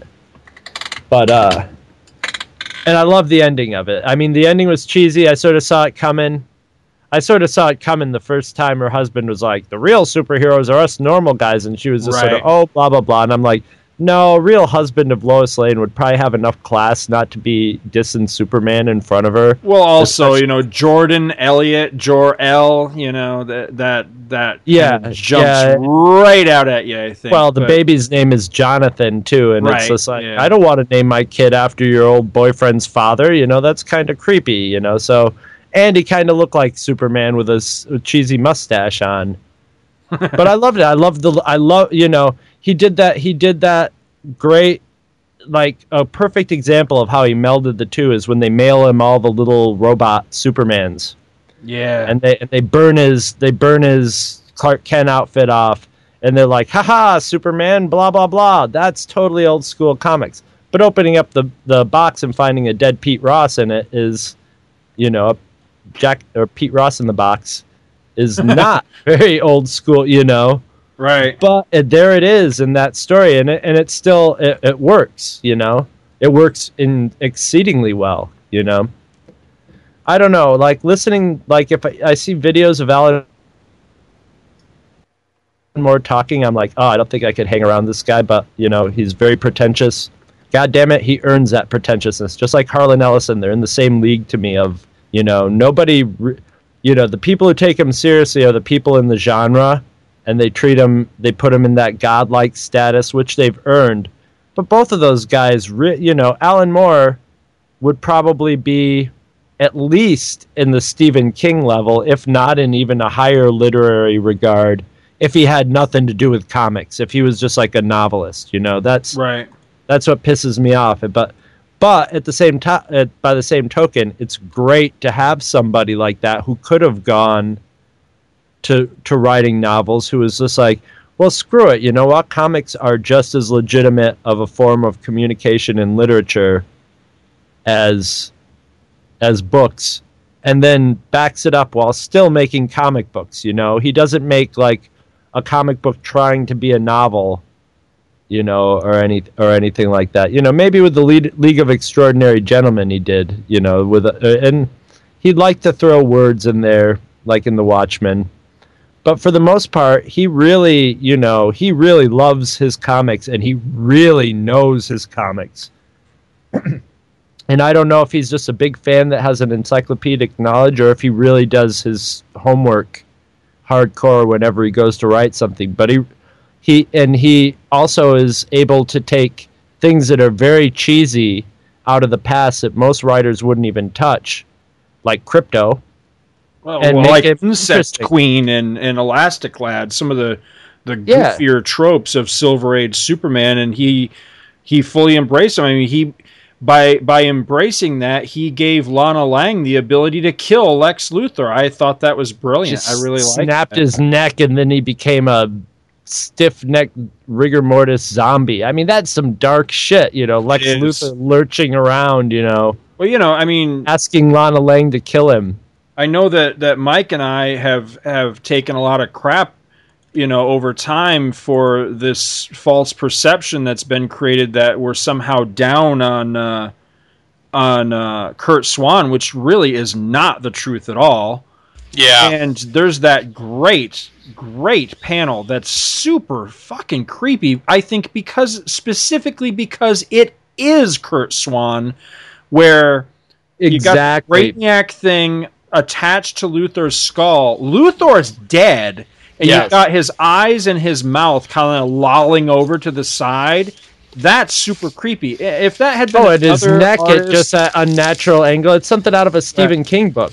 Right. If that had been like a horror artist or somebody more suited to, like Steve Bissette, for example, that did Swamp Thing, it wouldn't be quite as creepy because he already is a horror artist. But because it's somebody that's always been so light and kiddie and kind of fun superhero comics, suddenly doing something where you're looking at a dead guy, it's like it really packs that extra punch. I mean, it really does hit you hard with that because like, ooh, that's not something I expect to see. That's why I was sort of like, why did they? I would have put this art in the first book and then put the Perez in the second book, and then as I started reading it, I was digging it. I was like, no, I like this better. I could have actually done with Kurt Swan doing both. Right. With that team doing both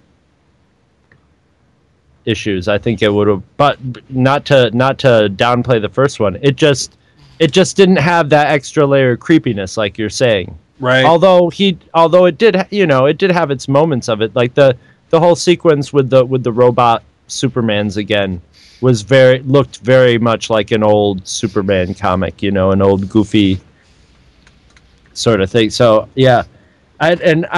What's fun is I'm going to try my damnedest whenever I do my reports to make you guys not have any idea whether I really liked it or hated it until I break character at the end. I think you were making Mike a little nervous there for a minute with the. Oh, that's the review. Yeah. I think I like to do that. I think I've decided I like doing it. I think I've done that before with it. I think I did that.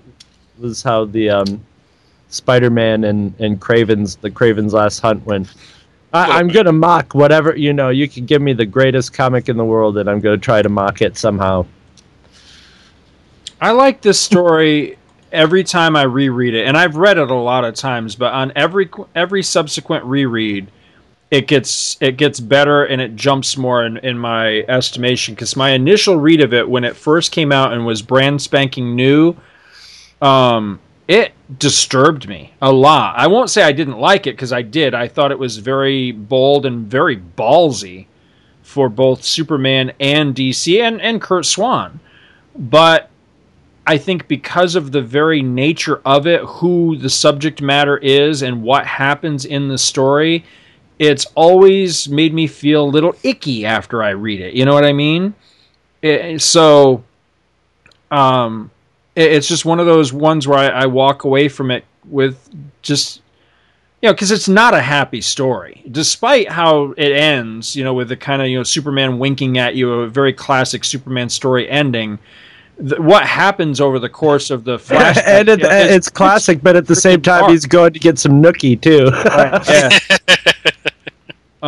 But I do enjoy it a lot. I think it's a really good story. I have really ultimately only the minorest of quibbles with it, which one thing, and this is going to be super nerd and I apologize, but in the second issue, page 5, toward the end, where we're approaching the final battle, it shows that there's this giant bubble encapsulating the Fortress of Solitude and keeping all of Superman's friends out. They're all trying to break in so that they can help him fight this final battle, but they can't break through the barrier. One of the people in that picture is Superwoman, who was Kirsten Wells. She was a time traveler from the future who came back through time and made friends with Superman. And I remember, I'm not sure if it's her first appearance or not, but I always remember her very well from Elliot S. Megan's book, Miracle Monday.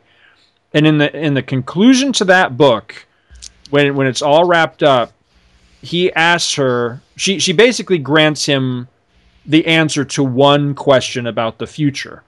And his question is, will Lex and I ever become friends again? Because in this timeline, when they were boys, they were friends. Yep. And it always bothered Superman that, his greatest enemy used to be his friend. So that's the question he asks her. And she says something to the effect, I'm not really supposed to tell you, but she just kind of smiles at him and says, yeah, one day. Well, that never happens. And it kind of bugged me because you don't lie to Superman. For one, I don't think you can, because I think he's got 15 trillion different ways that he could tell that you were lying to him. Plus, in that story, I don't think she was lying. I think that she was telling him, have faith, Superman, one day you will be friends again. So that didn't happen in this story. I know it's ridiculous and really, really, really, really nitpicky, geeky of me, but it's still there, and it still kind of bugs me a little bit. Beyond that, I do think it's a good story. Like, as I say, the more I reread it, the more I really enjoy it. I do think it's a really good story. I think it's a little too dark, but it is a beautiful send-off for this interpretation of Superman, for this era, for this version. And Alan Moore does the typical Alan Moore where he goes, how would this really play out? And he was just like, if you really wanted to take Superman out, you'd have to go after the people he loves, and if things went from goofy to homicidal, it would change everything. And right, and that's what he did. So he just took it to its natural. Although I personally think Superman would have hit his friends really somewhere other than the Fortress of Solitude, because I think that, why take your friends to the sea? It's like, I'm going to fight the Alamo. Come with me to make sure I can keep you safe, Right, yeah. Basically. All right. Hey, I'm Davy Crockett. Would you like to come with me to the Alamo? What always impressed me about this, though, is that the man that's so frequently credited with creating that whole dynamic of let's write the story that tears down the superhero mythos and all that, clearly loves this character. I mean, respects, yes, very much. Yeah, so. But at the same time, despite this being a decent story, though, I prefer For the Man Who Has Everything over this any day and Twice on Sunday. And now, is that the one where he has like some sort of parasite plant on him? Yeah, that's great. Yeah, I think that more. There is a breed of comic book writer and artist that basically believes the audience should be on the same level as they are. So, I think superheroes are kind of silly, so I'm going to write stories where superheroes are deconstructed and shown to be kind of silly. Right. And I really don't go for that. For a man who has basically made a career out of this, it's amazing that he gets as much street cred as he does. I don't hate this story, but I have problems with Superman stories where he quits anyways. Even though there's a perfectly valid reason for him to do so in this issue or this story, I'm just not down with that. I think the last Superman story to be told should be him going off in space because he's done everything he can for Earth and he has to find a new world to help out. Maybe if Lois rather was not still part of the picture, but she's one of the few survivors in this story, so I don't see him abandoning her. But yeah, I will agree with you about that, because ever since discovering that story in Superman 187 where he clearly kills somebody and there's no bones made about it, the fact that he killed him in that story. Ever since I've read that, it makes things like this, it kind of takes the piss out of him a little bit, because it's like, Superman's really down on himself to the point where he willingly exposes himself to gold kryptonite and becomes, just a Joe rather than Superman, because of the guilt he feels. Well, what about when he blew up whatever his name was, Grarg or whatever that freaky looking dude was? I mean, just because that guy was some big ass-headed alien doesn't mean that, he wasn't people too, you know what I mean? Well, yeah, and Mr. Mistlefassberg was also... Mix. Yes. Pitlick. Mix. Yes. Pitlick. That sounds like a child molester or something, man. I don't know.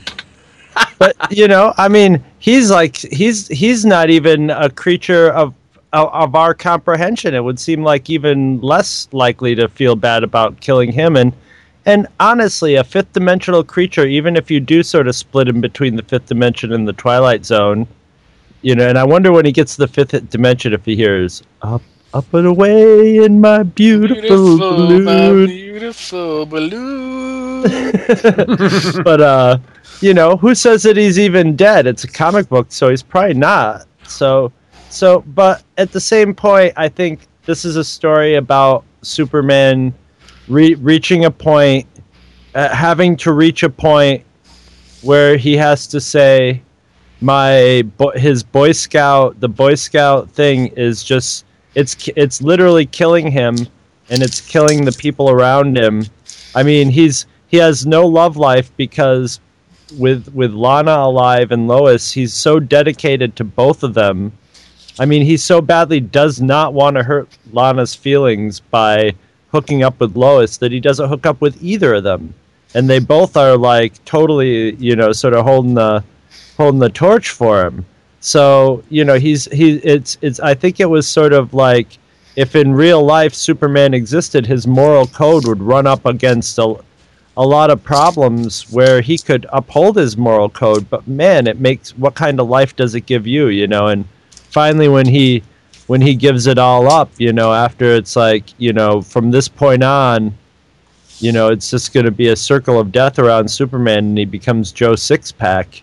It's almost like Superman in real reality growing up, and saying, okay, now I'm ready to age and just be a person and be able to be a person with the faults of a human and a wife and kids and, a six-pack job and all that. And it was sort of I think it works fine as an quote unquote imaginary story. I love the line in the beginning when he's like, but aren't they all? Right. Yeah. That's a great line. Yeah. Totally Alan Moore. Yeah. But, I hate that line. It's in the dunk take with you. See, I thought you picked this because you loved it, like you held it in high regard. So you're actually suckering us because you picked it because you don't like it. No, that's not it at all. I did not say that. It doesn't matter. I think it's valid if you do like it or don't like it to pick it to see what we think. I think that's very interesting, actually. I used to not like it for a long time. But then I started kind of thinking about it and thinking about the story and seeing more of the merits in the story. I don't like the place of pretentiousness the story has amongst Superman fans. Everyone's like, well, what are the greatest Superman stories? Oh, whatever happened to the Man of Tomorrow? Really, the one where he quit? I mean, he had a good, he got a good reason, but still, in the end, Superman gives up. So that kind of doesn't sit well. And the whole, it's an imaginary story. Aren't they all? I'm sorry. I like a certain level of continuity to the stories I read because I like getting into a fictional world.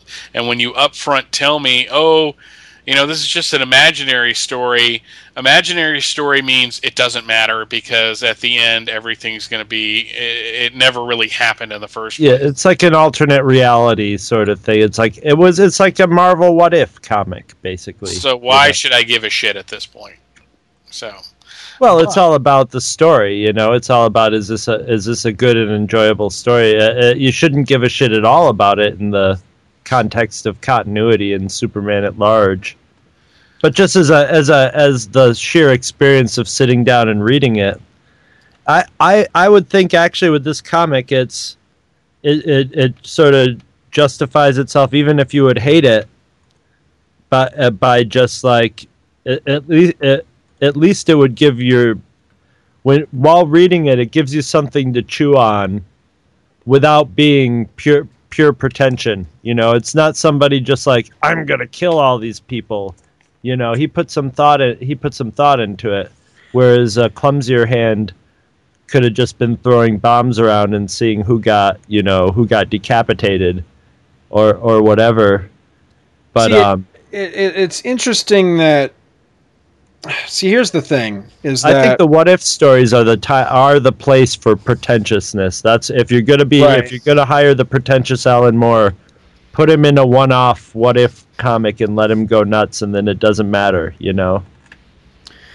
Here's the thing: I think is that, and I always get in trouble when I do this, when I'm not true to myself, and I'm not really giving my honest opinion because I'm worried about what some listener's going to say or what one of my co-hosts, because you had made the comment a while, and I know you were kidding around, but you had made the comment about, everything that you love, I hate, and I'm always tearing down things that you like. So I came into this review very much thinking that this was a story that you held in extremely high regard. So the last thing I wanted to do is come in and piss in your Wheaties, I was my job. Kidding. It was a roast. Well, no, sir. I know that, but we're gonna piss in your Wheaties, and then we're gonna dunk you in them. Well, it did kind of bug me because I don't want you to feel that way. So the last thing I wanted to do was come into this and start tearing it down. But I mean, I find it interesting that, now that you've said what you said, that you feel that way, because I don't consider this one of the greatest Superman stories ever told. For that very reason, is that, he ultimately at the end, he does give up. I think, while I do think it is a really good story and I really enjoy it, like I said, I walk away from this story with kind of an icky feeling, like I need to go take a shower. And I think it's because it's drawn by Kurt Swan.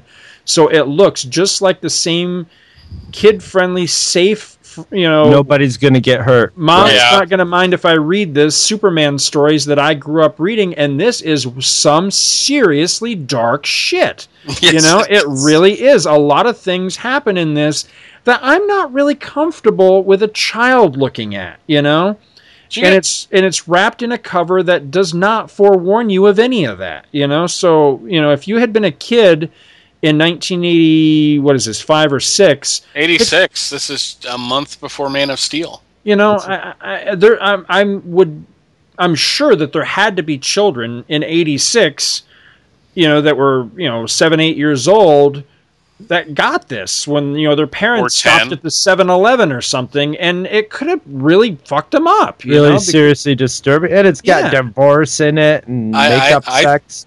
I thought it was disturbing, and I was 10 when I read it. Right. It was at a doctor's office, basically. Though, do you guys get the feeling that Jimmy and Lana kind of got it on, had a little ginger sex? It could have. It's very possible. Although she made him turn around, but she still got naked in the same room with him. Yeah. But I do like it, but no, I don't. It would not make my list of the top 5 greatest Superman stories ever, because there's certain elements that have to there's certain requirements that have to be met to make my list of the top Superman stories, and this one doesn't meet those. Here's another reason why I have a problem with this being so lauded as like the greatest Superman stories ever told, or one of the greatest Superman stories ever told. It's because it is so often cited by people who are Superman fans and non-Superman fans. So basically, the non-Superman fans are kind of reading it out of context. Mm-hmm.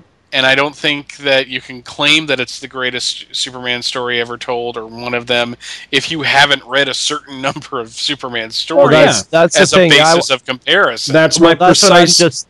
That's what I'm just thinking with myself. I'm thinking, well, this would be one of my favorite Superman stories. But then again, I have a limited, I would have to read a lot more Superman stories to... I definitely agree with Michael that the one story, what was it, The Gift or the Choice or the Christmas story with the parasite plant. Oh, for the man who has everything. For the man who has everything. It's a birthday. Birthday. Yeah, that's right. I knew it was some sort of gift, but Kwanzaa. That one's way better than this one. Yeah. That one tugs at your heart because he gets to live the life he never had, and then he realizes in the dream. It's the Passion of the Christ with Superman. It's the end of or not the Passion of the Christ. The Last Temptation of Christ. Last Temptation of Christ. Yeah, exactly. Comparison.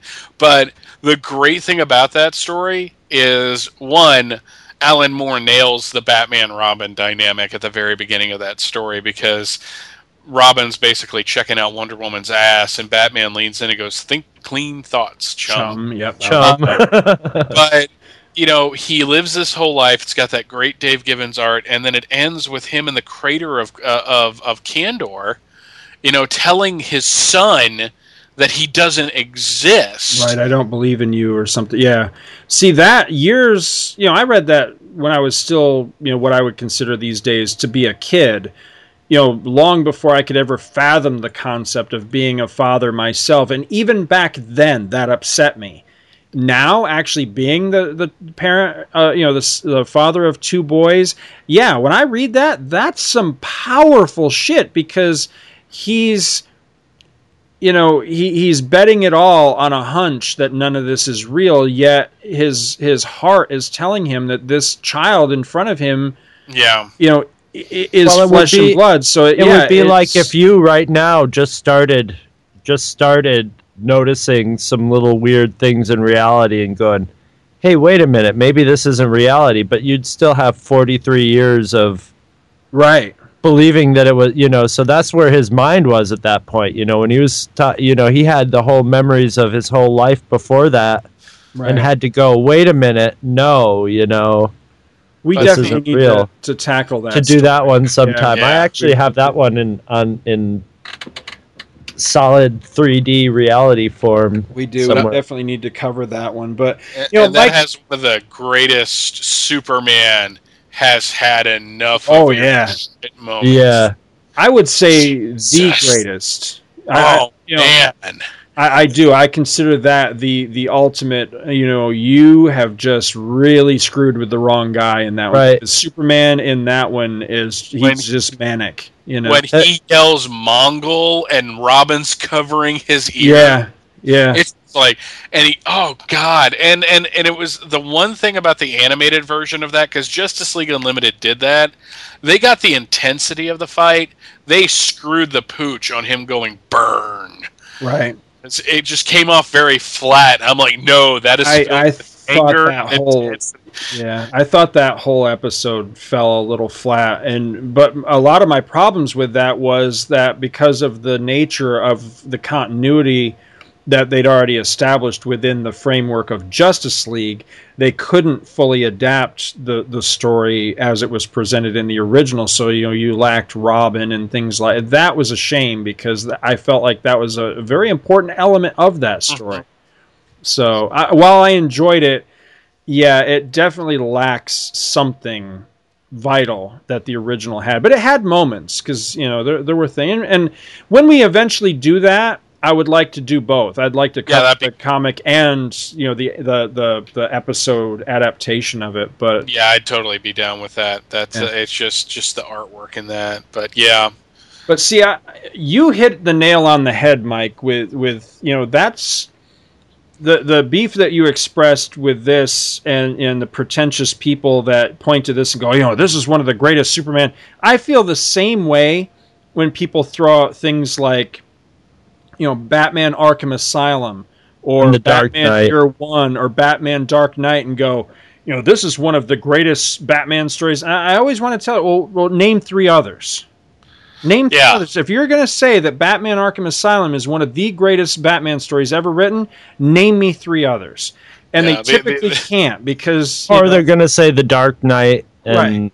Yeah, but one. See, again, the Dark Knight is about Batman's last case. Right. Because at the end, he stops being Batman. Right. I mean, Kingdom Come's the exact same way. The entire point of Kingdom Come is we got to stop being superheroes and work with humanity. Yeah. You know, it's just... Those are good stories. I am not saying that those stories shouldn't be told. I'm not saying that those stories don't have merit. But they're just sort of self-contained things. Yeah, that get since they are different, they stand out to the uninitiated, and they become what the uninitiated think is like. I think that's what's happened to comics today. Is there's a whole generation of people who think that those they were kind of anomalies. They were sort of like, okay, let's give this one guy a crack at doing something weird with this. And that's now assimilated itself into the normal continuity, which I don't think that works at all. You know? I think it's that, and I also think, and I'm not saying this to be to sound elitist, because God knows Scott and I don't want to step into that hornet's nest again. Holy crap.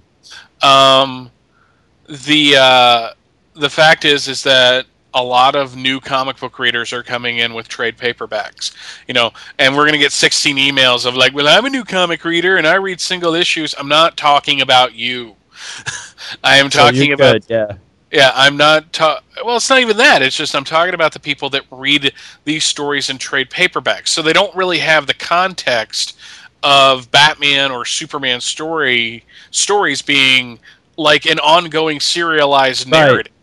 Well, that's what I mean. They get a totally different context.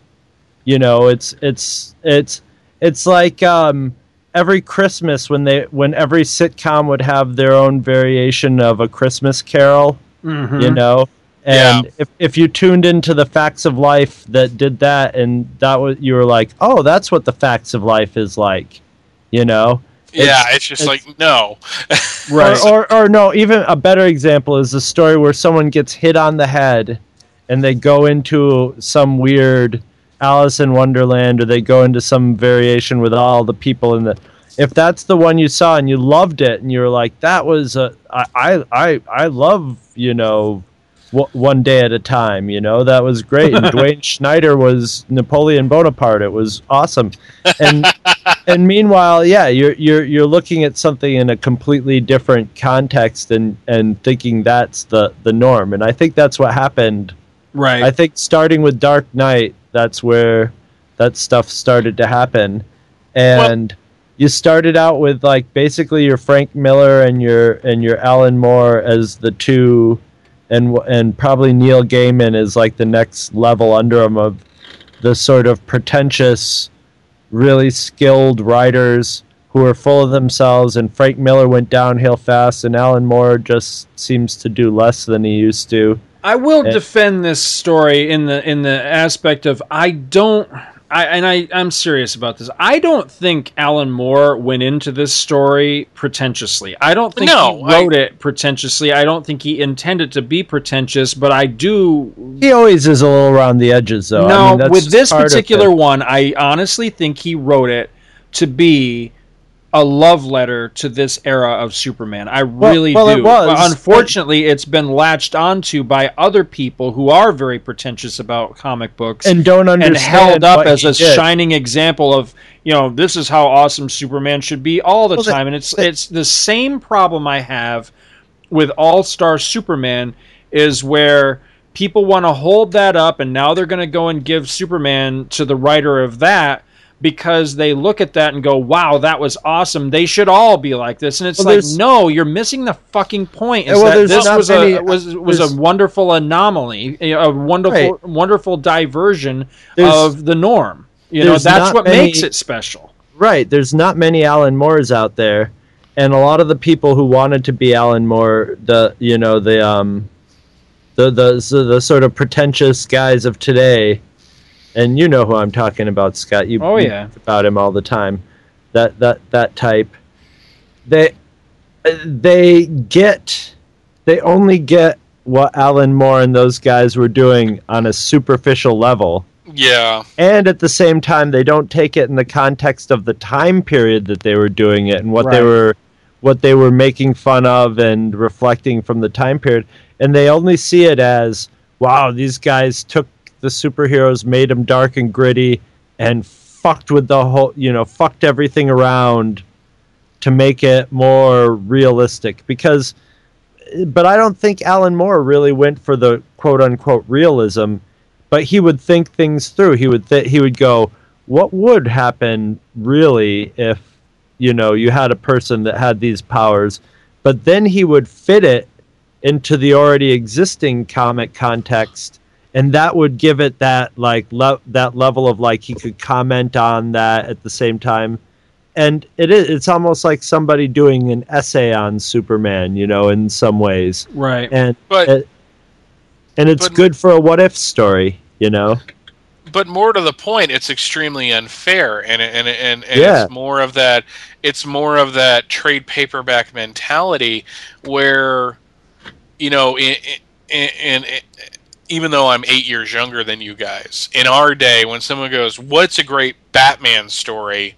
I could say like Death in the Family or Nightfall or even going into like the individual issues, like the issue where Nightwing meets the new Jason Todd for the first time after the Crisis and all that. Little small stories. Those are what we think of nowadays. It's like, well, what's a great recommend a good Batman story? Oh, you need to read The Long Halloween. Long Halloween's a great Batman story. I'm not arguing that point. My point is, I dare you to do something like that in an ongoing narrative of the ongoing series. I mean, and have it be memorable, and not in the easily packaged 12-issue trade paperback. Yep. Yeah, exactly. It's the thing. It's like all things. It's like people who listen to music, which everybody listens to music for the most part. It's the anomalous person who's like, I don't listen to music at all. But you have some people that just sort of like, okay, there's, at certain times they like certain songs that they hear, and they're willing to listen to them, and they'll buy the record and stuff, and they'll probably listen to it for years and stuff. But then there's also a much smaller group of people who they'll hear a band, and then they'll be like, why do I like this band? And they'll find out who's in it, and they'll find out what bands they were in for it. There's always going to be those comic book readers who like, okay. And the scary thing is the Dark Knight it's like a Dark Knight comic book is officially an antique now because it's over 20 years old or 25 years old, one of the two. There, it's an official antique. So, there's a lot of people who consider that old school Batman. You know what I mean? And in fact, it was really no school Batman in a way. It was just sort of its own thing. And it was unfair because he got to do whatever he wanted to the character. Right, and with no consequence. And it made for a great comic, but it when you take that as like being where the starting point of Batman, it was not written to be a starting point of all future Batman. It was basically an indulgence of. That's what basically these stories are. You're a great writer, indulge yourself and do a Superman story, and we'll let you have your way with it because it won't count. But go to town. It's actually why I'll look at Year One and say I like that over Dark Knight, because at least with Year One, it was establishing the new continuity of the character, and it was written by the same guy. And, Miller, up until a certain point when he became batshit crazy. Right. And, before his ego consumed him. I was about to say, I mean, you look... Miller refers to Dark Knight. I love the description is that, it's the closest thing to a bar fight that ever happened in the comics creator community. Because... there are people who think he ruined the character. Yeah. So, but no, with more, as I've always said, it's not so much that I dislike Alan Moore or dislike his writing. I hate that fucking cult of personality that surrounds people like this. Because then you just got these people. It's like, well, if you don't like him, you don't like good comics, and I'm like, fuck you. You see, the thing that makes Alan Moore stand out against is, I think Alan Moore, just like Harlan Ellison, there's a cult of personality around both of those guys. But if I think you got those fans who are just like talking like you were just talking in front of, especially Harlan Ellison, but I bet you Alan Moore too, they'd be like, yeah, fuck you too. They'd probably be just as I think the difference between the two of them ultimately is that I like the term cult of personality around them, because I think that with Alan Moore, I think it is around him. I could be dead wrong, but I don't think he embraces. I always got the impression he was kind of hermit-like. Right. Well, yeah, that's what I mean. I don't think he embraces the legend that's been put upon him. I think he considers himself a comic book writer, good or bad or indifferent, I don't know. But I don't think he looks at himself and goes, I'm Alan fucking Moore. I'm so mega awesome, cool, wow, wicked, Whereas Grant Morrison does. He believes his own hype. That's his biggest problem. Well, I think the Grant Morrison guys stink. I think the Grant Morrison guys see Alan Moore, and that's what they think he's like too. And that's what I'm saying. I don't think he is. They don't get it. Everything I've ever seen with Alan Moore, he seems to me like he's pretty humble, pretty down to earth. He's humble. Yeah, he's a freak, but well, that's what I was going to say. He's just your average average run-of-the-mill he's an eccentric. He has Eccentric, yeah. weird claw rings that he wears to make his fingers pointy all the time that he clicks around and lives with his wife and her girlfriend. You know, it's like a freaking Typo Negative song come to life. There's nothing there's nothing unnatural about that. The only reason that doesn't happen is most men are not able to wrangle it. So I always got a sort of pagan, sort of, Wiccan vibe off him, that he was sort of into that sort of stuff. And, those sort of, a lot of times he could probably, and, there's a large, like, druidic, British, whatever. God bless him for that. But yeah, he's kind of a kook, and I think he likes keeping it to himself, doing his thing. He's got his like, sort of, okay band, they're like a good bar band that he's like really into playing, and he has found a way to do his own thing, and I don't think he gives two shits about what anybody thinks of him. But I think that was Frank Miller's downfall, as Frank Miller did actually start believing his hype, and now really there's not too many people that are too interested in him anymore. Right.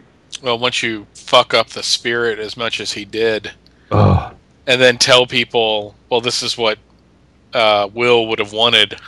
That's when Will Eisner comes back from the dead and goes, Frank, I preferred the 1987 film that I disavowed at one point. So, Mike, you just reminded me that I have to, and God damn it, I don't want to watch that movie again, but I've heard that if you watch it with the director's commentary on it, that it is like breathtaking in its like pretentiousness and wackiness. So I gotta hear. I'm very curious. I actually had shunted that movie right out of my memory, and you brought it back, and I was sort of like, damn you for bringing it back. But then it's like, no, there was a reason. Well, as much as I hate to, fellas, I think I need to rein us in a little bit on this one, because not only have we gone long for this segment, I think we're going wicked long for this episode again. However, you had an idea for the next Make Honeywell Read. I do. Before we get to that, though, I have an overall idea, and I'm not sure how it would work or where it would happen or who all would be involved. But I had an idea, and I know that Mike and I have both... I don't know if we've ever expressed this together on the same podcast, but I know that we've both individually, at least, expressed this same sentiment, which is, we're both huge fans of, what Mike has dubbed the From Crisis to Crisis era of Superman. The one that started with John Byrne's Man of Steel and then, ended when Infinite Crisis happened. That era of Superman, that's both our personal favorites, and we were big fans. And he just kind of ended, when Infinite Crisis happened and the whole timeline went all piss-wacky and everything. He didn't get a send-off. So at some point, Mike, whether it's you and Jeffrey together on your show or you and I speculating on one of our myriad of shows we do together, something like that, at some point, I would like us to seriously delve into a discussion of whatever happened to the Man of Steel. Okay. What if that story had been published? What if that character, that Superman iteration, got the same send-off this iteration of Superman got, and it was a story called Whatever Happened to the Man of Steel? What would we have wanted that story to be like?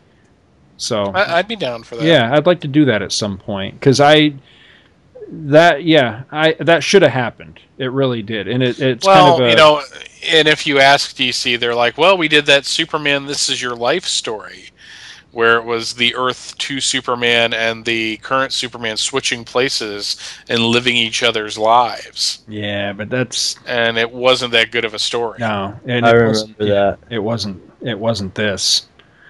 So yeah, next time around, my suggestion for that time, because I think it's my time to choose, right? Yeah, because Mike chose this one. I want to throw out Marvel graphic novel number 33. It's a Thor story called, I believe it's called Whom Gods... No, it's called I Whom the Gods Would Destroy. That's the name of it. So that's what I want to do for next time.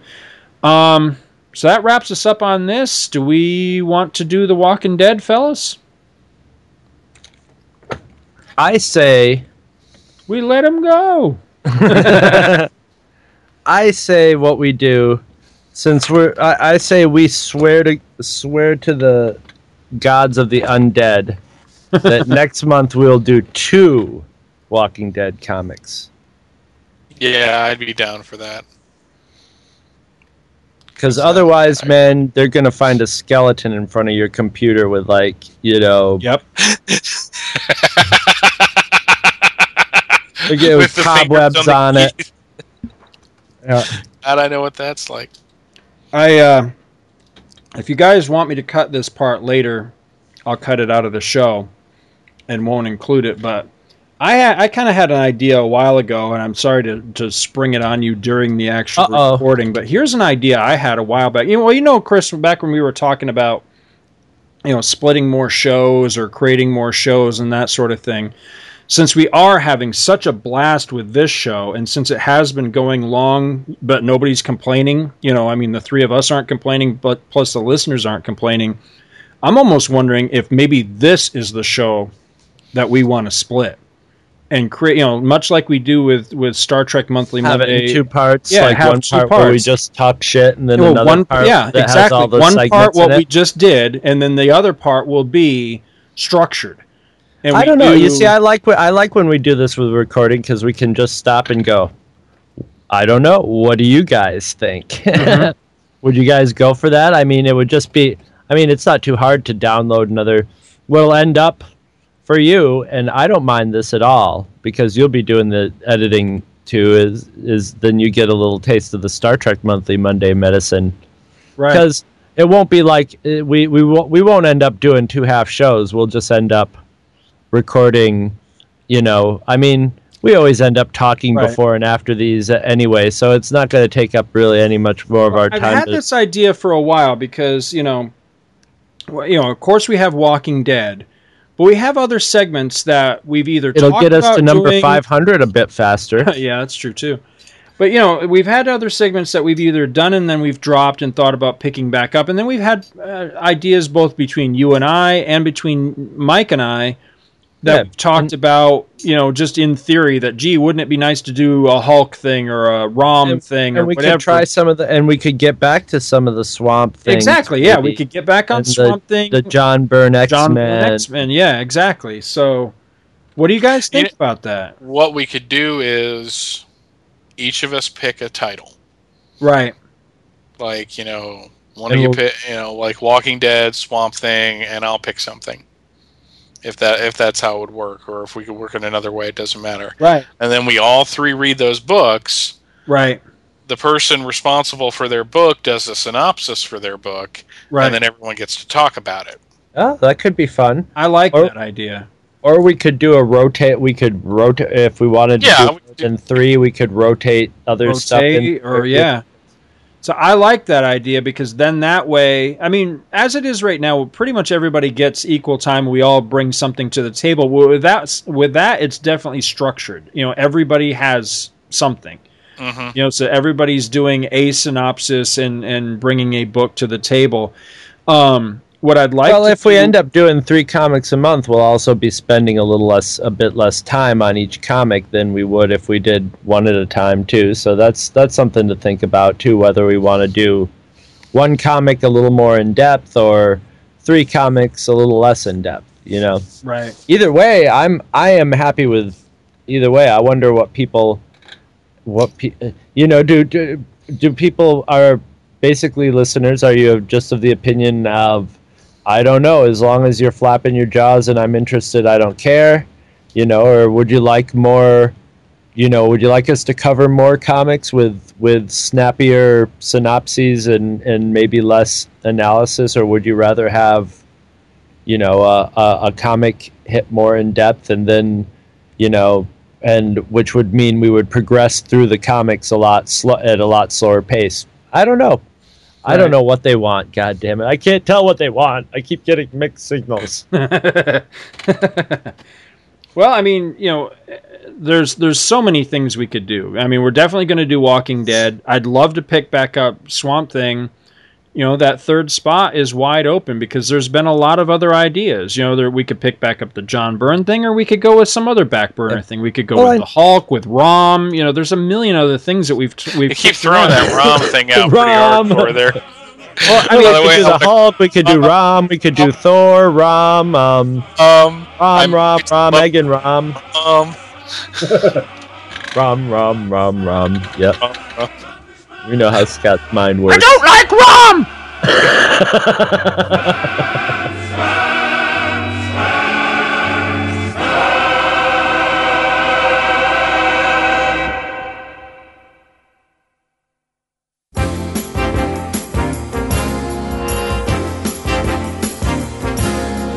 Would you like to ride in my beautiful balloon? Would you like to ride in my beautiful balloon? We could float among the stars together, you and I. For we can fly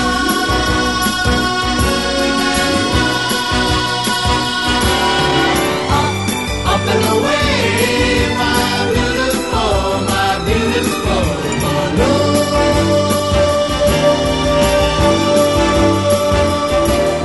Visit our website at twotruefreaks.libsyn.com.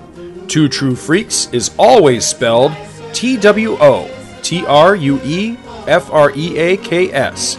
Libsyn is spelled LIBSYN. You can email Two True Freaks directly at twotruefreaks@gmail.com. Join our forum at forumforgeeks.com, where you can discuss all of the shows on our feed with us and your fellow listeners. You can find Two True Freaks on Facebook. Just search for Two True Freaks. And hey, you can friend me, Scott Gardner, on Facebook too. My name is spelled SCOTTGARDNER. You can friend me on Facebook too, if you can find me. Now available, Two True Freaks t-shirts. See our website for details. Two True Freaks is a very proud member of the Comics Podcast Network. You can check that out at www.comicspodcast.com, where you can hear our new episodes when we put them up. We are also members of the League of Comic Book Podcasts. For more information, visit comicbooknoise.com/league. If you ever leave your house and you actually have friends, why don't you tell them about Two True Freaks? Thanks for listening, and join us every Monday for new episodes of Two True Freaks.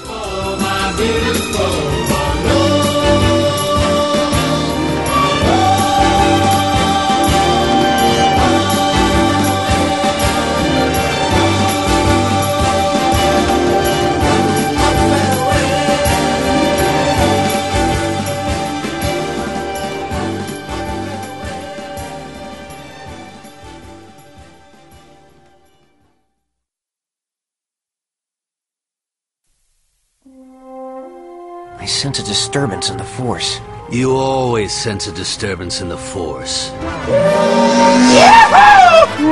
It's them. Blast them. We're doomed.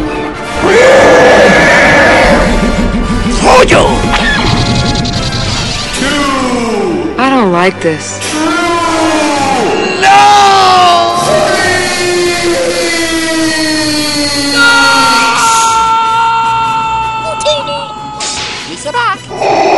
Really pissed me off. Oh no! It's a trap! Chewie, get us out of here! You can't run. Ow! Help me! R2! This is where the fun begins. Star Wars Monthly Mondays. Available the first Monday of every month at twotruefreaks.libsyn.com. Rocketed as a baby from the exploding planet Krypton, Kal-El grew to manhood on Earth, whose yellow sun and lighter gravity gave him fantastic superpowers. In the city of Metropolis, he poses as TV newsman Clark Kent, but battles evil all over Earth and beyond as Superman.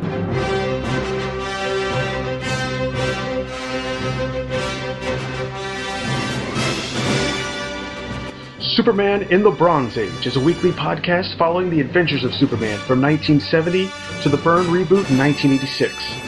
Follow along at supermanandthebronzeage.blogspot.com. Join David Ellis and Amy Morgan as A-Access 2099 Bitmap, a bi-weekly podcast exploring the world of Marvel 2099 through reviews and discussions. Download 2099 Bitmap at www.tfradio.net.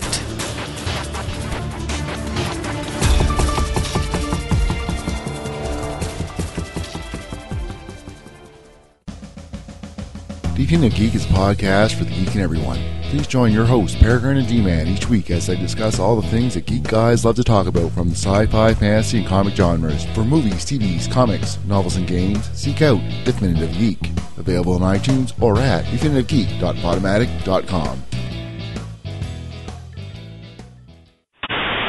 Attention, people of Earth, do not resist us. All who oppose us shall be annihilated. We command the most powerful army of monsters in the universe. They are sure to defeat your Earth monsters. All those who are hearing this are now under the control of the Earth Destruction Directive.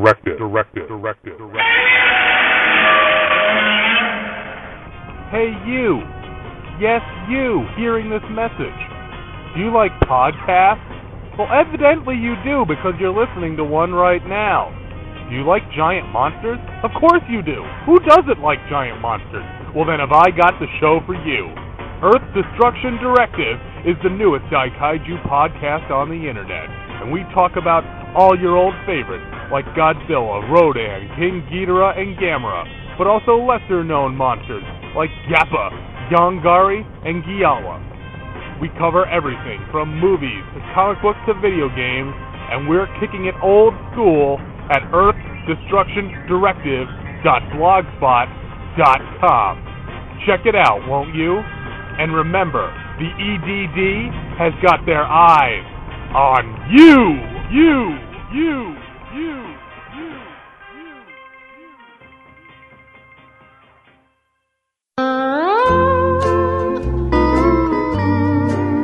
Hey everyone, my name is Michael Bailey. And I'm Jeffrey Taylor. And we host a podcast called From Crisis to Crisis, a Superman podcast. Presented by the Superman homepage. On the show... Wait. What? This just isn't working out for me. It's not bombastic enough. We need something epic. Like what?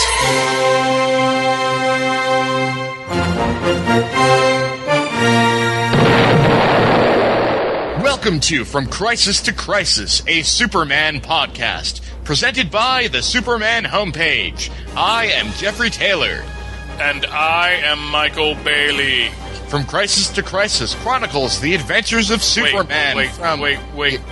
What? I'm just not feeling this. I'm just wondering how there's a needle scratching sound when all of this is clearly digital. Look, all we need to say is that this is a trailer for a show called From Crisis to Crisis, a Superman podcast presented by the Superman homepage. My name is Michael Bailey. I'm Jeffrey Taylor. And every week we give in-depth synopsis and reviews for just about every Superman book published between Man of Steel #1 in 1986 and Adventures of Superman number 649 in 2006. We also talk about the related Superman media, what was happening in the rest of the world when these comics were published, and what else was going on in the DC Universe. The show drops every Thursday-ish at the Superman homepage, which is located at www.supermanhomepage.com. From Crisis to Crisis is also a proud member of the Superman Podcast Network, located at www.supermanpodcastnetwork.com. Superman created by Jerry Siegel and Joe Shuster. Side effects from Crisis to Crisis include loss of money from buying back issues, a desire to read 20-year-old comic books, nausea, drowsiness, pizza, blurred vision, upset stomach, a desire to kick puppies and kittens, and backache from lifting boxes of Superman comics. If the excitement of From Crisis to Crisis lasts more than 4 hours, seek immediate medical attention. Hey kids, comics! Hey Michael! Yes? We have to record a promo for our podcast. I've got one.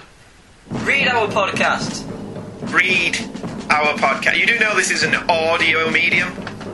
Watch our podcast. But you can watch podcasts, but not ours, because let's face it, we've got faces for radio. No, wait, I've got it. Give me a second, right? What? Just listen to our podcast. Listen to our podcast. Snap it. It's short, sweet. I'm liking it. It's good. It's great. Not exactly telling people what our podcast's about, though, is it? We read comics. We read comics. That's true. That's good. Liking it. Liking this pitch. Carry on. Right. We talk about comics. We do. We talk about comics. We read comics, and then we talk about them because we can't talk about them before we read them. Excellent. Keep going. And then we sing. Badly! Yes, well, badly is purely subjective, but how many other comic book podcasts do you know where people sing? Hey Kids Comics! Every Thursday at apleyland.podomatic.com.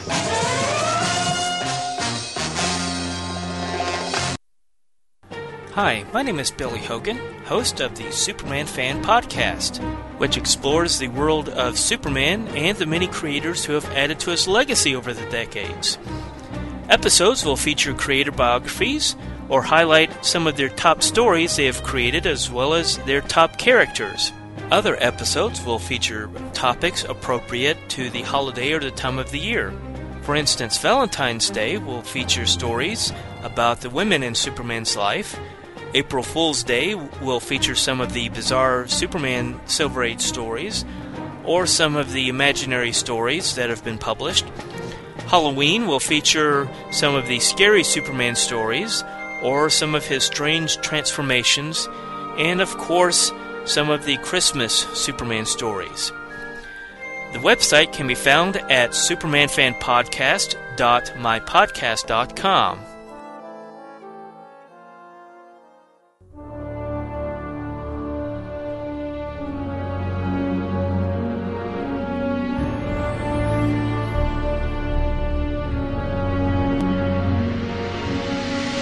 Just who the hell are you? He's James T. Kirk. Don't you read history?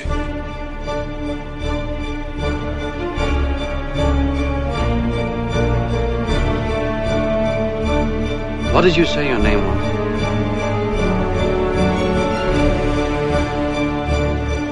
Captain Jean-Luc Picard of the USS Enterprise. Which one of you is the captain? We violate the treaty, Captain. Red alert! All hands, battle stations! What are you scratching at? Incorrect. Can we just get down to it, please? Prepare to attack. All hands, battle stations.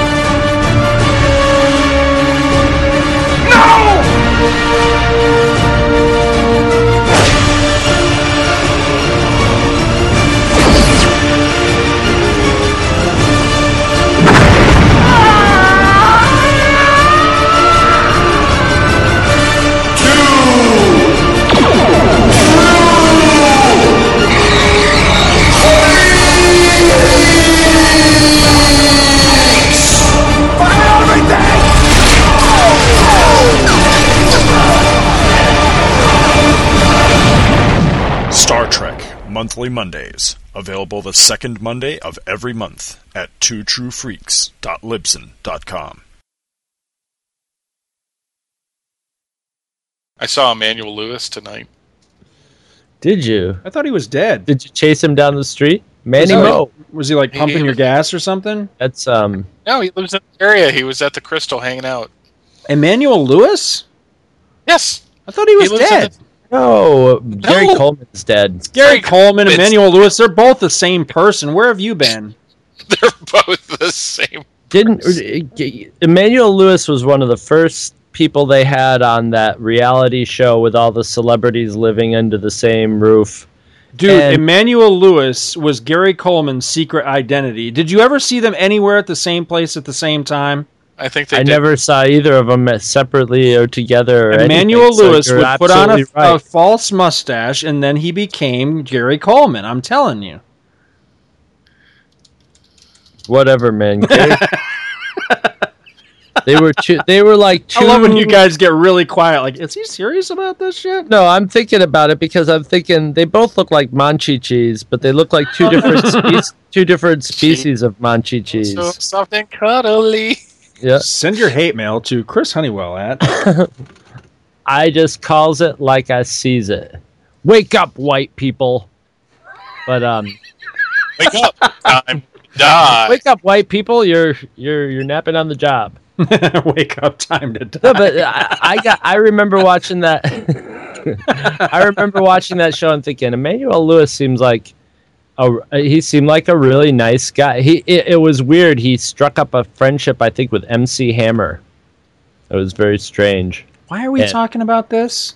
Because Michael saw him. Oh, Mike in the saw him in the flesh. At the gas station. Yeah. What was he doing? No, he was hiding in his gas tank. I've seen him at a gas station. Actually, we when I worked third shift at the gas station at this one convenience store, he would come in every once in a while, and get a slushie or something. It was really weird. But tonight I went into the Crystal and I look over and there he is leaving, waving to the people at the Crystal, because apparently he comes by once a week and hangs out and uses their Wi-Fi. Yeah, it's weird to me too. What you talking about, Michael Bailey? I think he had the same. Is it a thyroid disease, or he had some sort of pituitary disease as Gary Coleman, which is not good. You don't really have a very. I think Emmanuel Lewis was a couple years younger than Gary Coleman, but Gary Coleman was our age. Yeah, I thought Gary Coleman had a kidney disease or something. A kidney disease, whatever it was, it seriously stunts your. They both had kidneys, the same thyroid. It's the same thing. Whatever, you switch them all around, they do the same. Understand the basics of human anatomy. Scott only knows a few parts of the. He only knows astonishingly the parts that get kids and tits, ass, and fill the toilet. Thing. Yeah, if food goes in, poop comes out, or babies get made, he's got all that part of anatomy covered. Obviously not like combing hair and stuff, judging from the picture he sent me that looks like fucking David Hasselhoff when he was drunk and eating the hamburger on the floor. I don't know what the story was at, but I got that. Yeah, I got that in my mail and I felt violated. My reply was, dude, what the fuck? What the fuck? Yes, I saw that.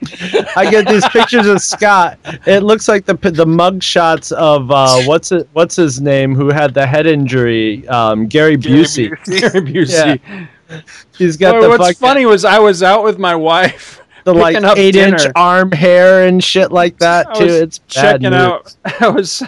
I was checking my email while I was waiting for it to come out of the pizza joint, and I get an email from you that just says, "Dude, what the fuck?" And I thought, I always read emails differently than I'm sure that they were intended. Right, the tone was. So I read it as like, "Dude, what the fuck?" Like you were mad at me about it was like, yeah, what the fuck? You burned my eyes, man. You hurt me. I had to open up my inbox and look down and go, "Oh, Jesus Christ!" The origin at the same time, I had to think of going, "Why would a grown, sane man send those pictures to somebody who has Photoshop skills? Doesn't he know I will use them over exactly and over the origin story again? The origin story behind those pictures was." After like a wicked late night at work, I come home, couldn't fucking. I've had serious insomnia lately, which is why we're still recording at 2:55 a.m. Yeah, I gotta get to bed soon. I'm about to fucking pass out. But finish your story. So, I've had trouble sleeping. I'm working late nights and everything, and I slept a couple hours. And I mean, the heat here has been just fucking murderous lately. So I got up after just a couple of hours sleep. I stumble my way into the bathroom. I turn on the light and it was like, ah! It's like, what's that monster in the mirror? And it was me. Why did Bigfoot from the $6 Million Man get into my house? Exactly. So immediately I think, I got to take a picture of this. So I took. Wait, whoa. Whoa.